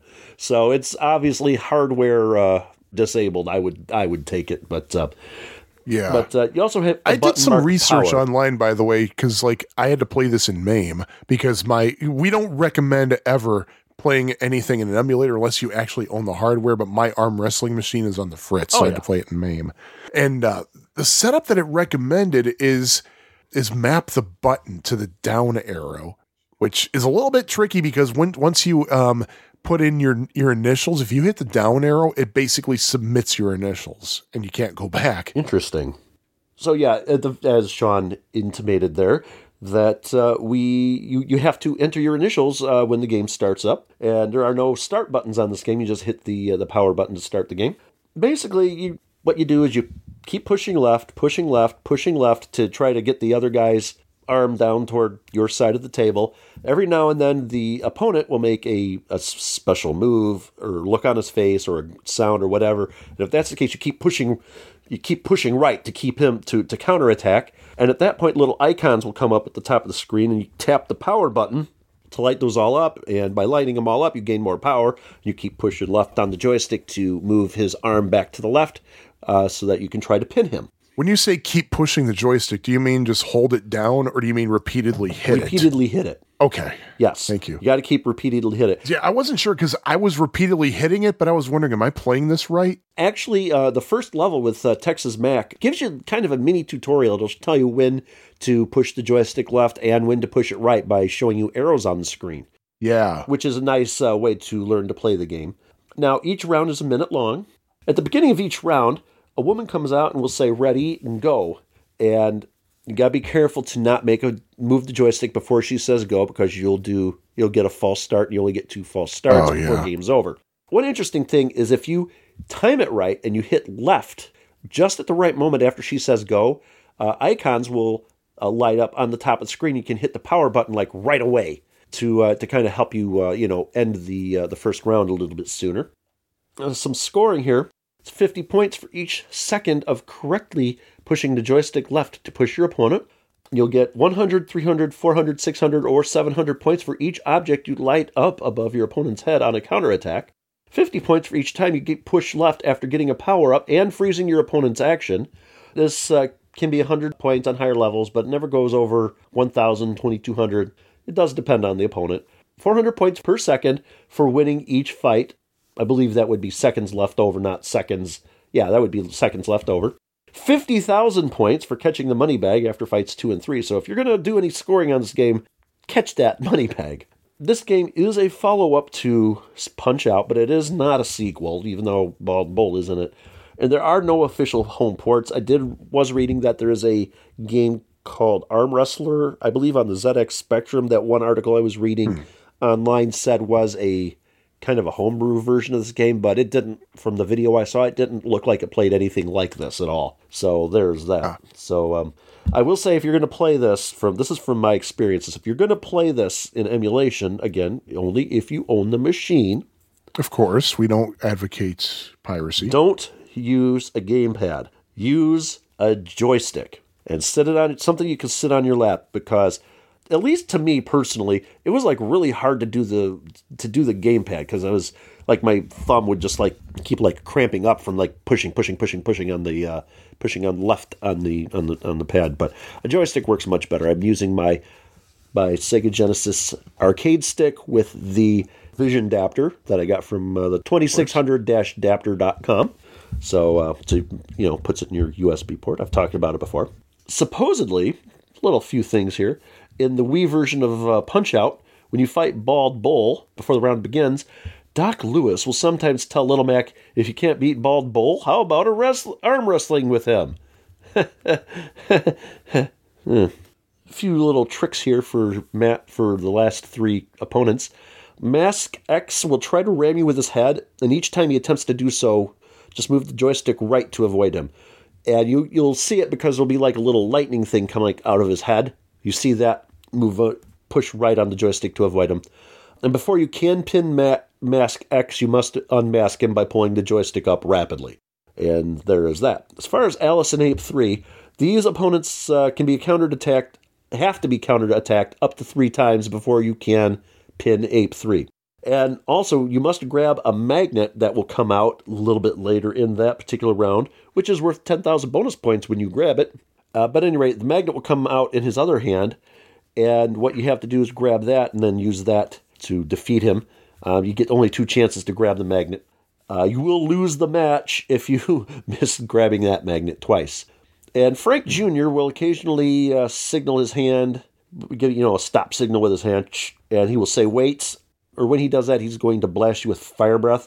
So at that point, move your joystick left to avoid the flames that he'll shoot from his mouth. Interesting bit of trivia here. This is actually the last arcade game Nintendo developed in-house. Really? And apparently everything else they did after that, like Killer Instinct and the Cruisin' series, were with cooperation from other companies. So thought that was interesting. Uh-huh. Even though this was released as a standalone, this was also a conversion kit for Punch-Out. And that, in a nutshell, is arm wrestling. Arm wrestling, yay. So, Sean, got any thoughts on it? I was approaching this game not ready to like it because I'm not really a huge Nintendo fan. Even though I like Donkey Kong 3, Popeye, and Mario Brothers very much. I love, especially Mario Brothers. Man, it's a shame that I don't give that thing more love. Yeah, that's a fun game.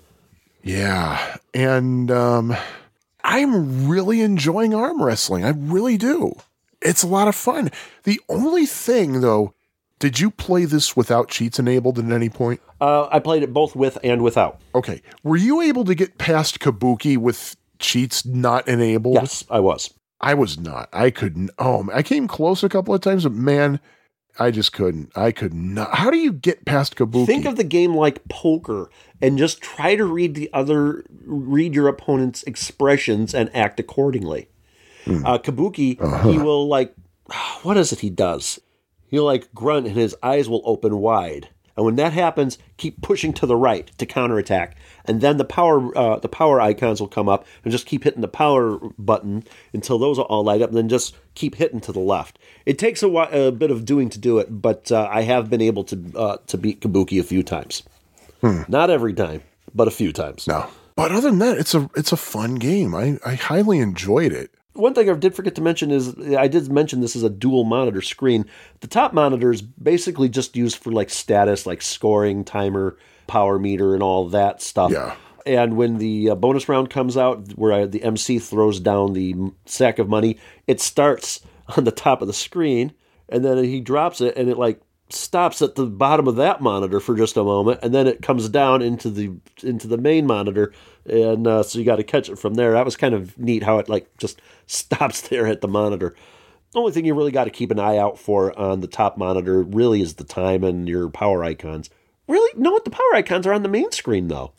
Yeah, it's really just mostly scoring and stuff on the top screen. They don't really use it for a whole lot. This really does not need to be a dual monitor game. But, I mean, it's there, so, have fun with it, I guess. But, at any rate, I forgot to mention that. So, you may continue with your thoughts. That's it. Oh, there you go. I really don't have anything further to say. The graphics on this game are really well done, and the sound effects and that are all well done. It's got voice, but with a lot of games from that particular era, kind of hard to understand what the voice is saying. You got to really kind of, listen really hard. Well, hell, I mean, even later games, you got to kind of... I was mentioning Sovalau earlier, and I had to really, really listen close to hear what they were saying and how they were pronouncing it. So there's that. But it does reuse some of the musical themes from Punch-Out in this. But this is really a fun game. I'm going to just say it right now. The first place I ever played this was at Aladdin's Castle at the Louis Joliet Mall.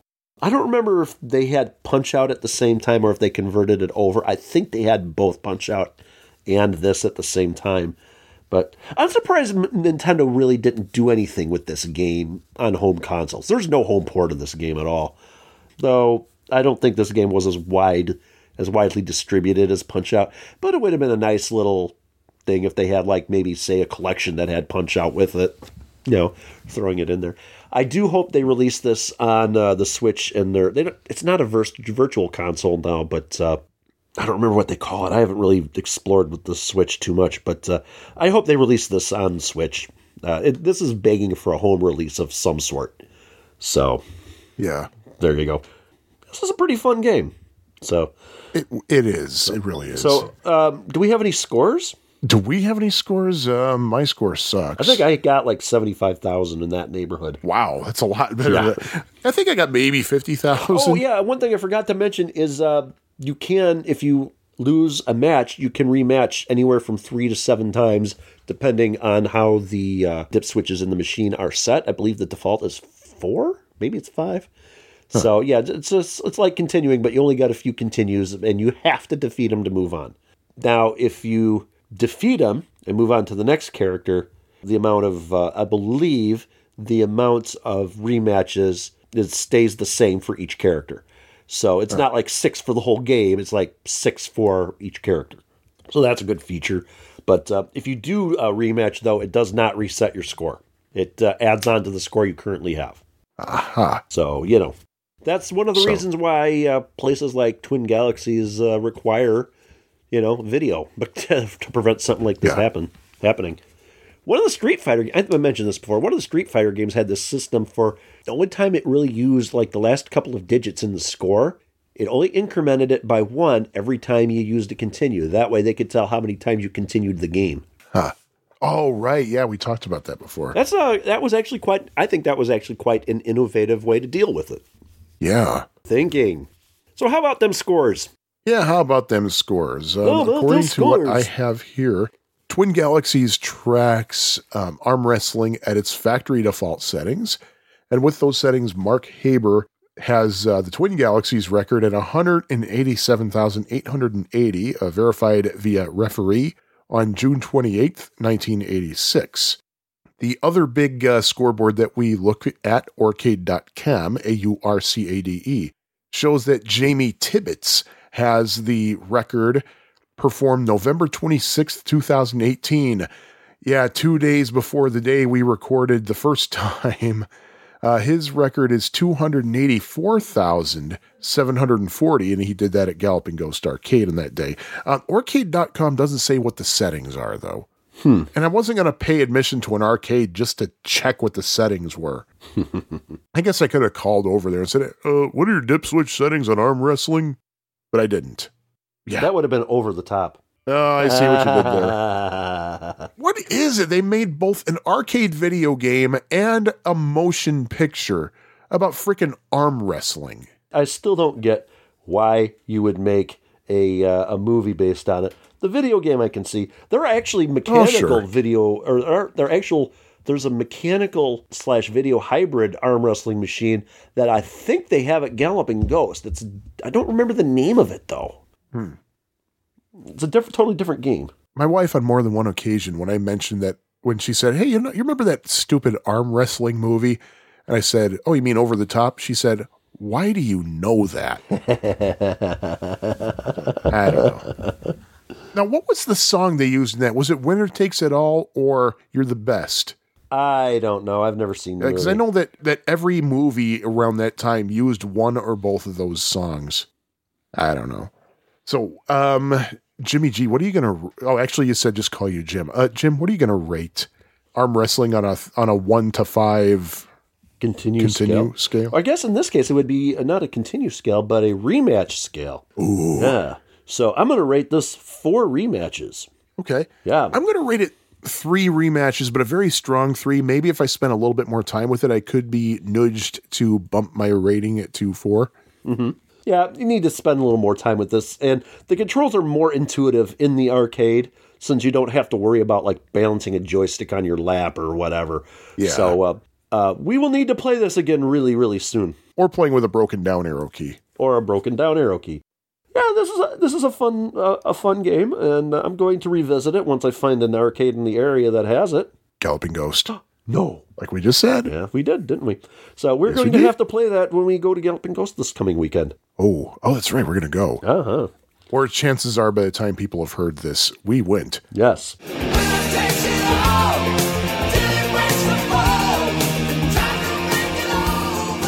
And I think with that, should we move on to the next game? No. Oh, awesome. We shouldn't, but we're going to fulfill the prophecy that we do 2 games this episode. The Pie Factory Prophecy. Ooh, that should be a segment. So let's move on. So yeah, let's talk about another game. Now here's the thing. I said another game, but if I could get your blessing for this, I'd actually like to discuss 2 games. Now, the main game that I came here to talk about, the one that we scheduled for today, was Space Fever High Splitter. Mm-hmm. But the thing is, because it's so closely tied together, and because there's not really much about that, I'd also like to talk about Space Fever itself. So would you be okay with that? No, not at all. Go for it. Oh, okay. Well, here's the thing that there are 2 different Space Fever variations. There's Space Fever and then what they call SF High Splitter. Both were made by Nintendo and released in 1979 in Japan. In 1980, Far East Video Incorporated of Tukwila, Washington, released it in North America. And just a fun fact for you, Far East Video was on 555 Strander Boulevard in Tukwila, Washington. Right now, that building is a distribution warehouse. But little interesting fact about this, Far East Video Inc. was formed by Ron Judy and the late Alan Stone in 1979 for the main purpose of distributing Nintendo's arcade games in North America. And that's exactly what they did until Alan Stone went on to co-found Nintendo of America in 1981. He became vice president of that company. But anyway, as with a lot of early Nintendo games, the designer... Want to take a guess who designed Space Fever and Space Fever High Splitter? Miyamoto?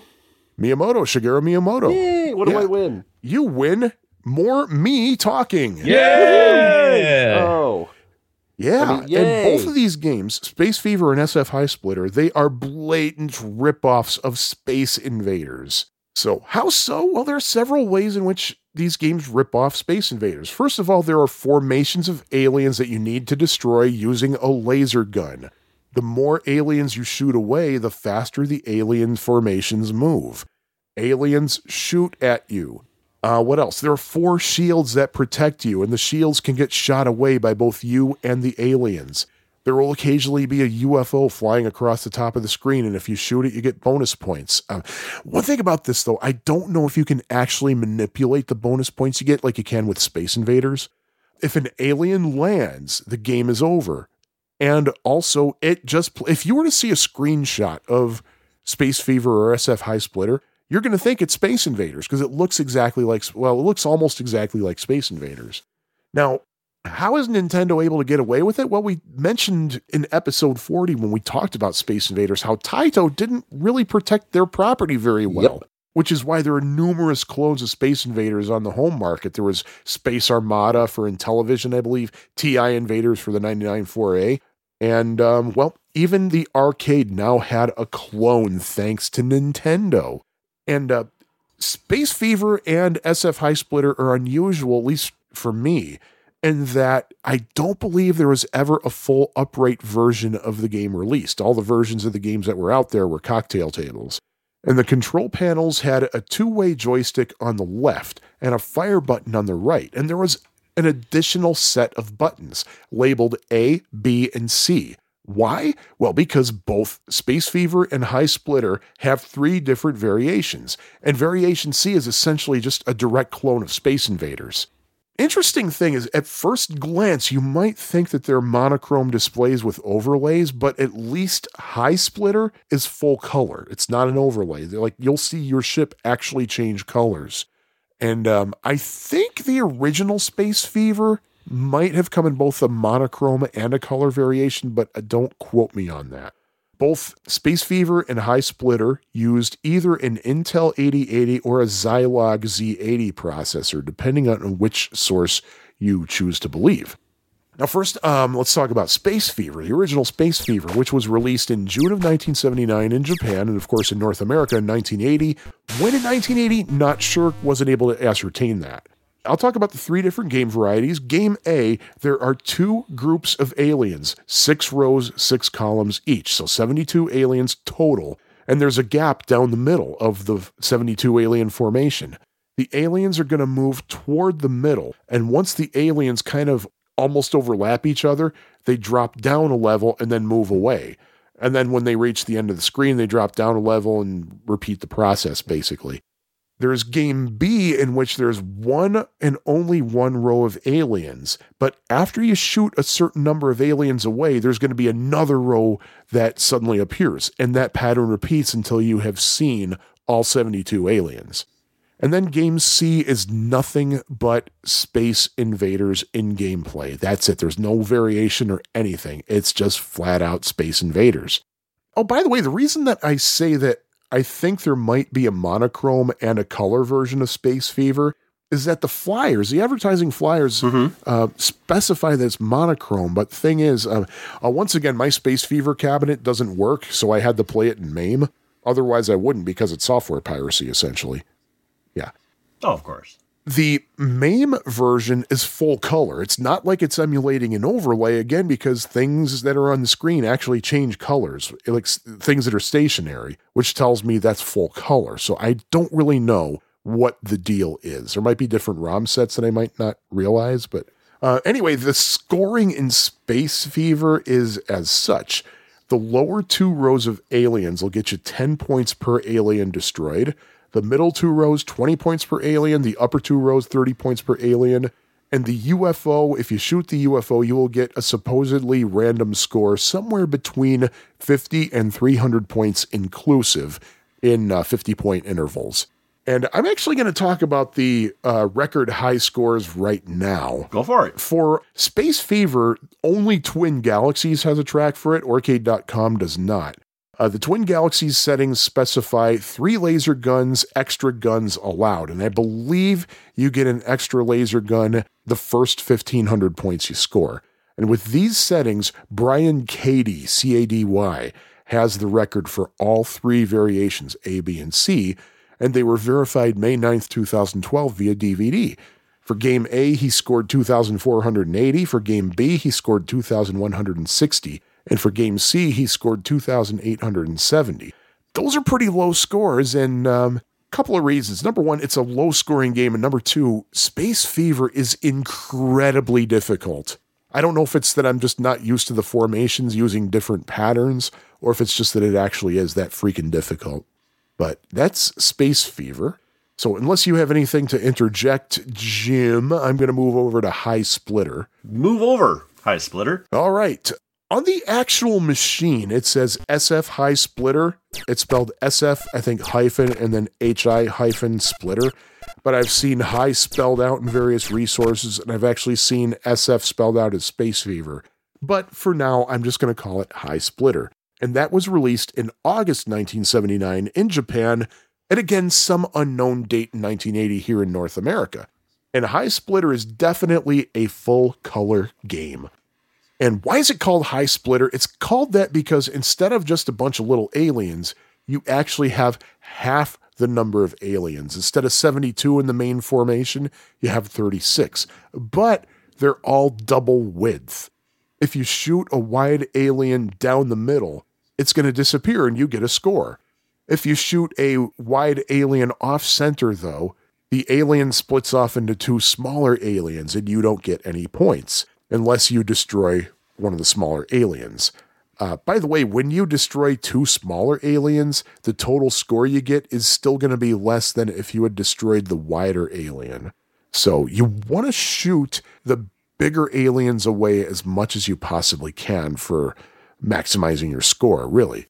Just as with the previous Space Fever, you have a UFO, just like in Space Invaders, but in High Splitter, the UFO has a unique property.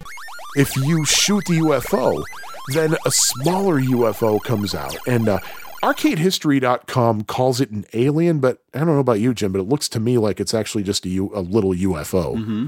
But anyway, once you shoot the UFO, a little UFO remains. And if the main UFO has already traveled halfway across the screen, then the little UFO will travel in the reverse direction. So it'll basically come back the way it came in. I actually successfully shot the little UFO on the way back once or twice. Which you want to do as much as possible, because that's 500 points when you do that. Ka-ching! Yeah.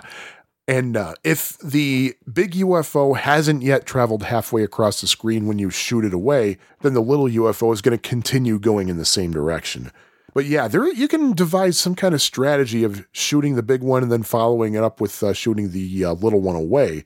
And if you can get that down, get the timing down, you're going to be happy with the points you get. But yeah. Oh, by the way, this is weird because in SF High Splitter, if you lose a life, your next life starts almost immediately. There's no pause.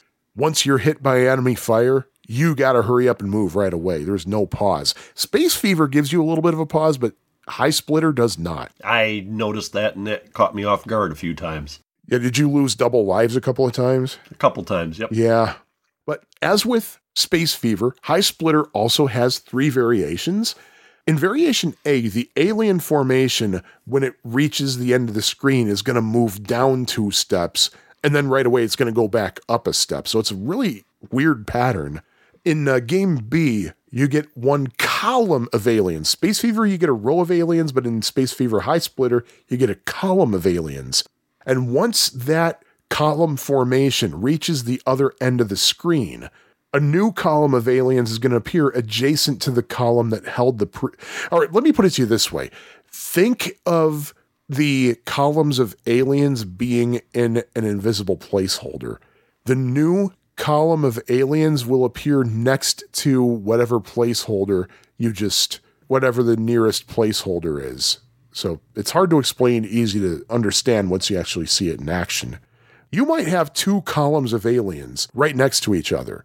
If you shoot away one of those columns, then when that little formation reaches the other side of the screen, the new column that appears might actually appear outside of wherever your previous column was. So you'll have like a column of aliens, then a blank column, then another column of aliens. You could see something like that. And Game C, just as with Space Fever, is basically just Space Invaders, but there is a little bit of a difference. It's Space Invaders, but with the double-wide aliens and with the UFO that if you shoot it becomes a little UFO. And scoring in High Splitter, the wide alien in the bottom 2 rows gets you 30 points. Smaller alien gives you 10 points. The middle rows is whatever the bottom score is times 2, and the top row's score is whatever the bottom row score is times 3. The UFO, again, you get a supposedly random number of points, somewhere between 50 and 300 points inclusive in 50-point intervals. And like I said before, the smaller UFO is 500 points, and that's likely what will lead you to a very nice score. So, Jimmy G, do you have anything to say about High Splitter? No, not really. Gave it a little bit of a try. It's Space Invaders clone. Yeah. it's what it is from its era. I mean, it's not graphically outstanding. It's not sonically outstanding, but I mean, it is what it is, and it doesn't really attempt to be anything that it isn't. So, yeah, I mean, I don't know. It's a decent game. It is. It be fun. Be it fun now, huh? It be fun, and it does what it does, and it's got its charm. Yeah.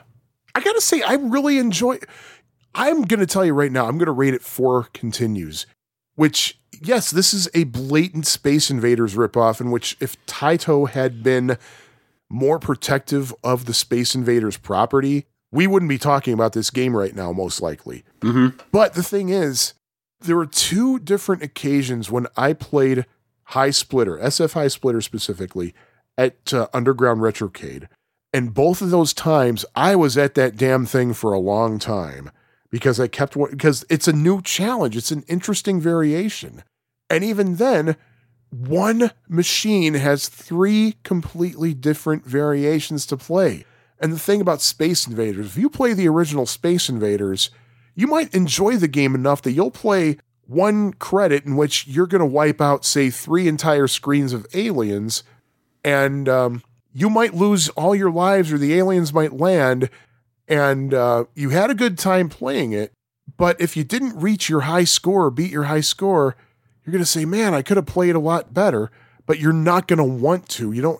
It's one of those games where you don't want to start all the way over. And that's where Space Fever and Space Fever High Splitter have the advantage. You can still play the game again, but yet play a different game at the same time. And I really dig that. Mm-hmm. And then by the time you're done playing all 3 of those variations, maybe you want to go back to variation A again. I know it's just not this guy talking, because not terribly long ago, one of our Patreon sponsors, D. Alex, he actually live streamed this. He was at Underground Retrocade, and he was doing the same thing. He couldn't get away from it. So there's something about it that's making me say this game is worth 4 continues from Sean. Wow. 4.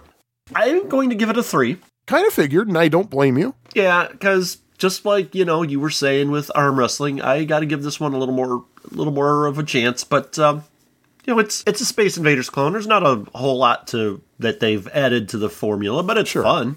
Oh, yeah. So, so that's where I'm going to leave it.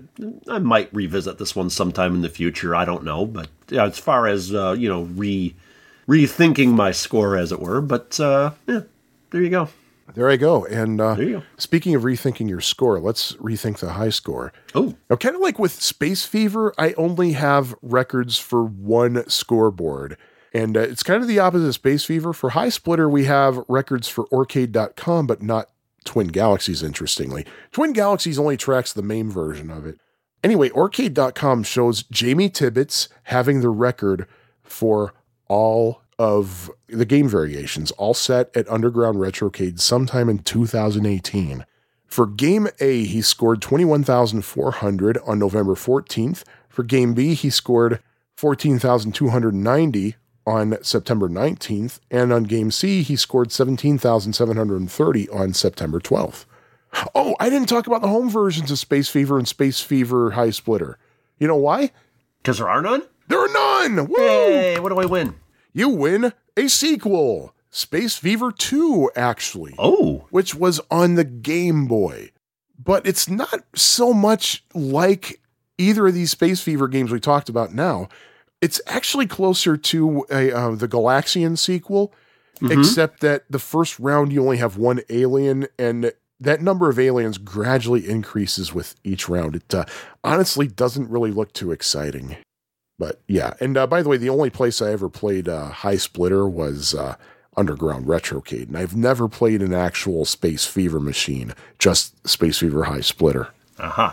Yeah, I got to get back up to Retrocade. It's been a while since I've been there.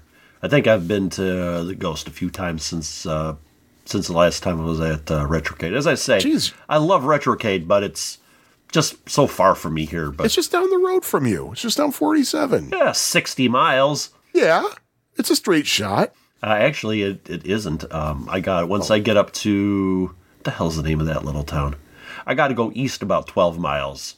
Oh, see, I do want to get back there. Backwards 7, jeez. I do want to get back there because Scott's been more than welcoming. He's been really good to us. Yeah. Yeah, seriously, all the arcade guys out here have been really good to us. Heck yeah, they have. Like, I don't even think it has anything to do with this podcast. No, either, I think it's just who they are. Yeah. Yeah. But yeah. So I guess we should probably talk about the theme, reveal it, I guess, as it were. Huzzah, Space Fever High Splitter. Huzzah! Huzzah, Space Fever. We had to make sure we get that because that was our thing for the year. You know? Yeah, that's true. Which we're going to come up with something for next year, I guess. Oh, crap. We got to think of something. Yeah, I'm sure it'll come. All right. Anyway, the theme is these are Nintendo arcade games that are recent acquisitions of the 2 largest Chicago area arcades. Oh. So, Arm Wrestling at the Ghost and Space Fever High Splitter at Underground Retrocade. Underground Retrocade, yay. Wow. And there's an accidental second theme here, too. Oh? These are Nintendo arcade games in which Jamie Tibbetts has the arcade world records on. Oh, boy. Yeah. And not only that, but this now marks the 3rd game in a row that we've talked about that has a Jamie Tibbetts Arcade.com record. What was the previous one? Whichever the second one we talked about in the previous episode was. I don't even freaking remember. Was it Domino Man? It might have been Domino Man. Probably Domino Man. Yeah. That sounds like, it seems like a little bit more up his alley than a Marble Madness, at least to me. Or was it Marble Madness? Might have been. I don't know. Oh, God. I don't remember waking up this morning. Hey, that's your line. Oh, wait. Yeah, you did say that. Do we have anybody we need to thank? No. Oh, awesome. Well, except for these people, though, actually. Of course, we do want to acknowledge that this episode has been underwritten by Knowles PP Gas and Mini Mart. And we do wish to thank the following people. Thanks, of course, as usual, to our friend Steve Toohey at TooheyVille.com, TOUHYVILLE. Thank you, Steve Areno. Yeah, thank you, Steve, for scheduling Pie Factory Podcast into your programming. It's really awesome that you did that for us. And we thank the following people for supporting us on Patreon.com. Art Guglielmo, Nate Lockhart, Richard Valdez, Rory Coleman, Steve Steiner, Michael D'Angelo, New Balance Stores Phoenix, Atari Bytes, D. Alex, Greg Pollander, Jonas Rulo, Keith Sheehan, Kyle Etter, PJ Steele, Richard Grounds, Tim Foley, and Underground Retrocade. And since we're taking a hiatus, we are disabling Patreon payouts. We are suspending Patreon until we are back with a new episode. So we'll probably restart Patreon in February-ish, depending on when we start releasing our episodes again. Sometime mid-January to early February, that neighborhood. Yeah, we're taking the season off because we need a little bit of a break. And oh gosh, if you saw you don't have kids, but if you saw the things that it's coming up in my schedule with my kids between school and 4-H and and Christmas parties and stuff like that, yeah, it's a mind blower. Everyone that has kids knows what I'm talking about. Yeah, and I'm sure your wife, being a teacher, knows a little bit about what I'm talking about too. Probably, and that's probably also why the first time we went to New Orleans, while we were having mint juleps at Pat O'Brien's, she said, "I don't think I want to have kids." And inside, I was like doing cartwheels, like because we'd kind of been postponing it, and I figured, you know what, let me check back later. So a few days later, when I knew that all the alcohol was gone from her system, I said, "Oh, honey, do you remember what we talked about at Pat O'Brien?" She said, "Yes," and I was dead serious. Awesome. So we got a beagle instead. Well, actually, we already had Ruthie by then, I think. Yeah, she was already in our home. So you don't need any more kids didn't need any more kids than Ruthie. Yeah, I mean, having a beagle is like having multiple children anyway. And the crazy thing is, now that Ruthie's gone, I mean, we plan to get another beagle, like in the summer, but now that Ruthie's not here, it's like, okay, well, now we don't have that dilemma of how are we going to repaint the apartment? How are we going to clean all the floors and juggle, like, putting her in boarding or having someone pet sit her or something. So now we got to prepare for another dog. We have a deadline. So not to mention the holidays and stuff. So why did I mention them? Well, there you go. I don't know. But I have a coworker who is a beagle owner, and I told him. No, your coworker is not a beagle owner. Well, I told him that, my friend his pet beagle recently passed, and he was telling me that you don't own a beagle owns you, and he's like, that is absolutely he's right.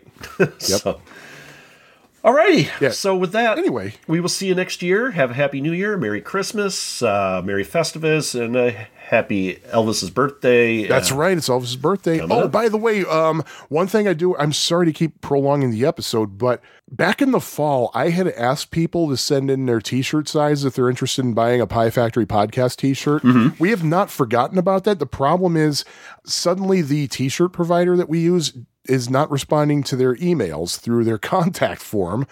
And I've just grown dreadful of calling people on the phone lately. I promise we're going to look into it, and you will hear from us later. If anybody else hasn't submitted your t-shirt size, you might want to buy a t-shirt from us.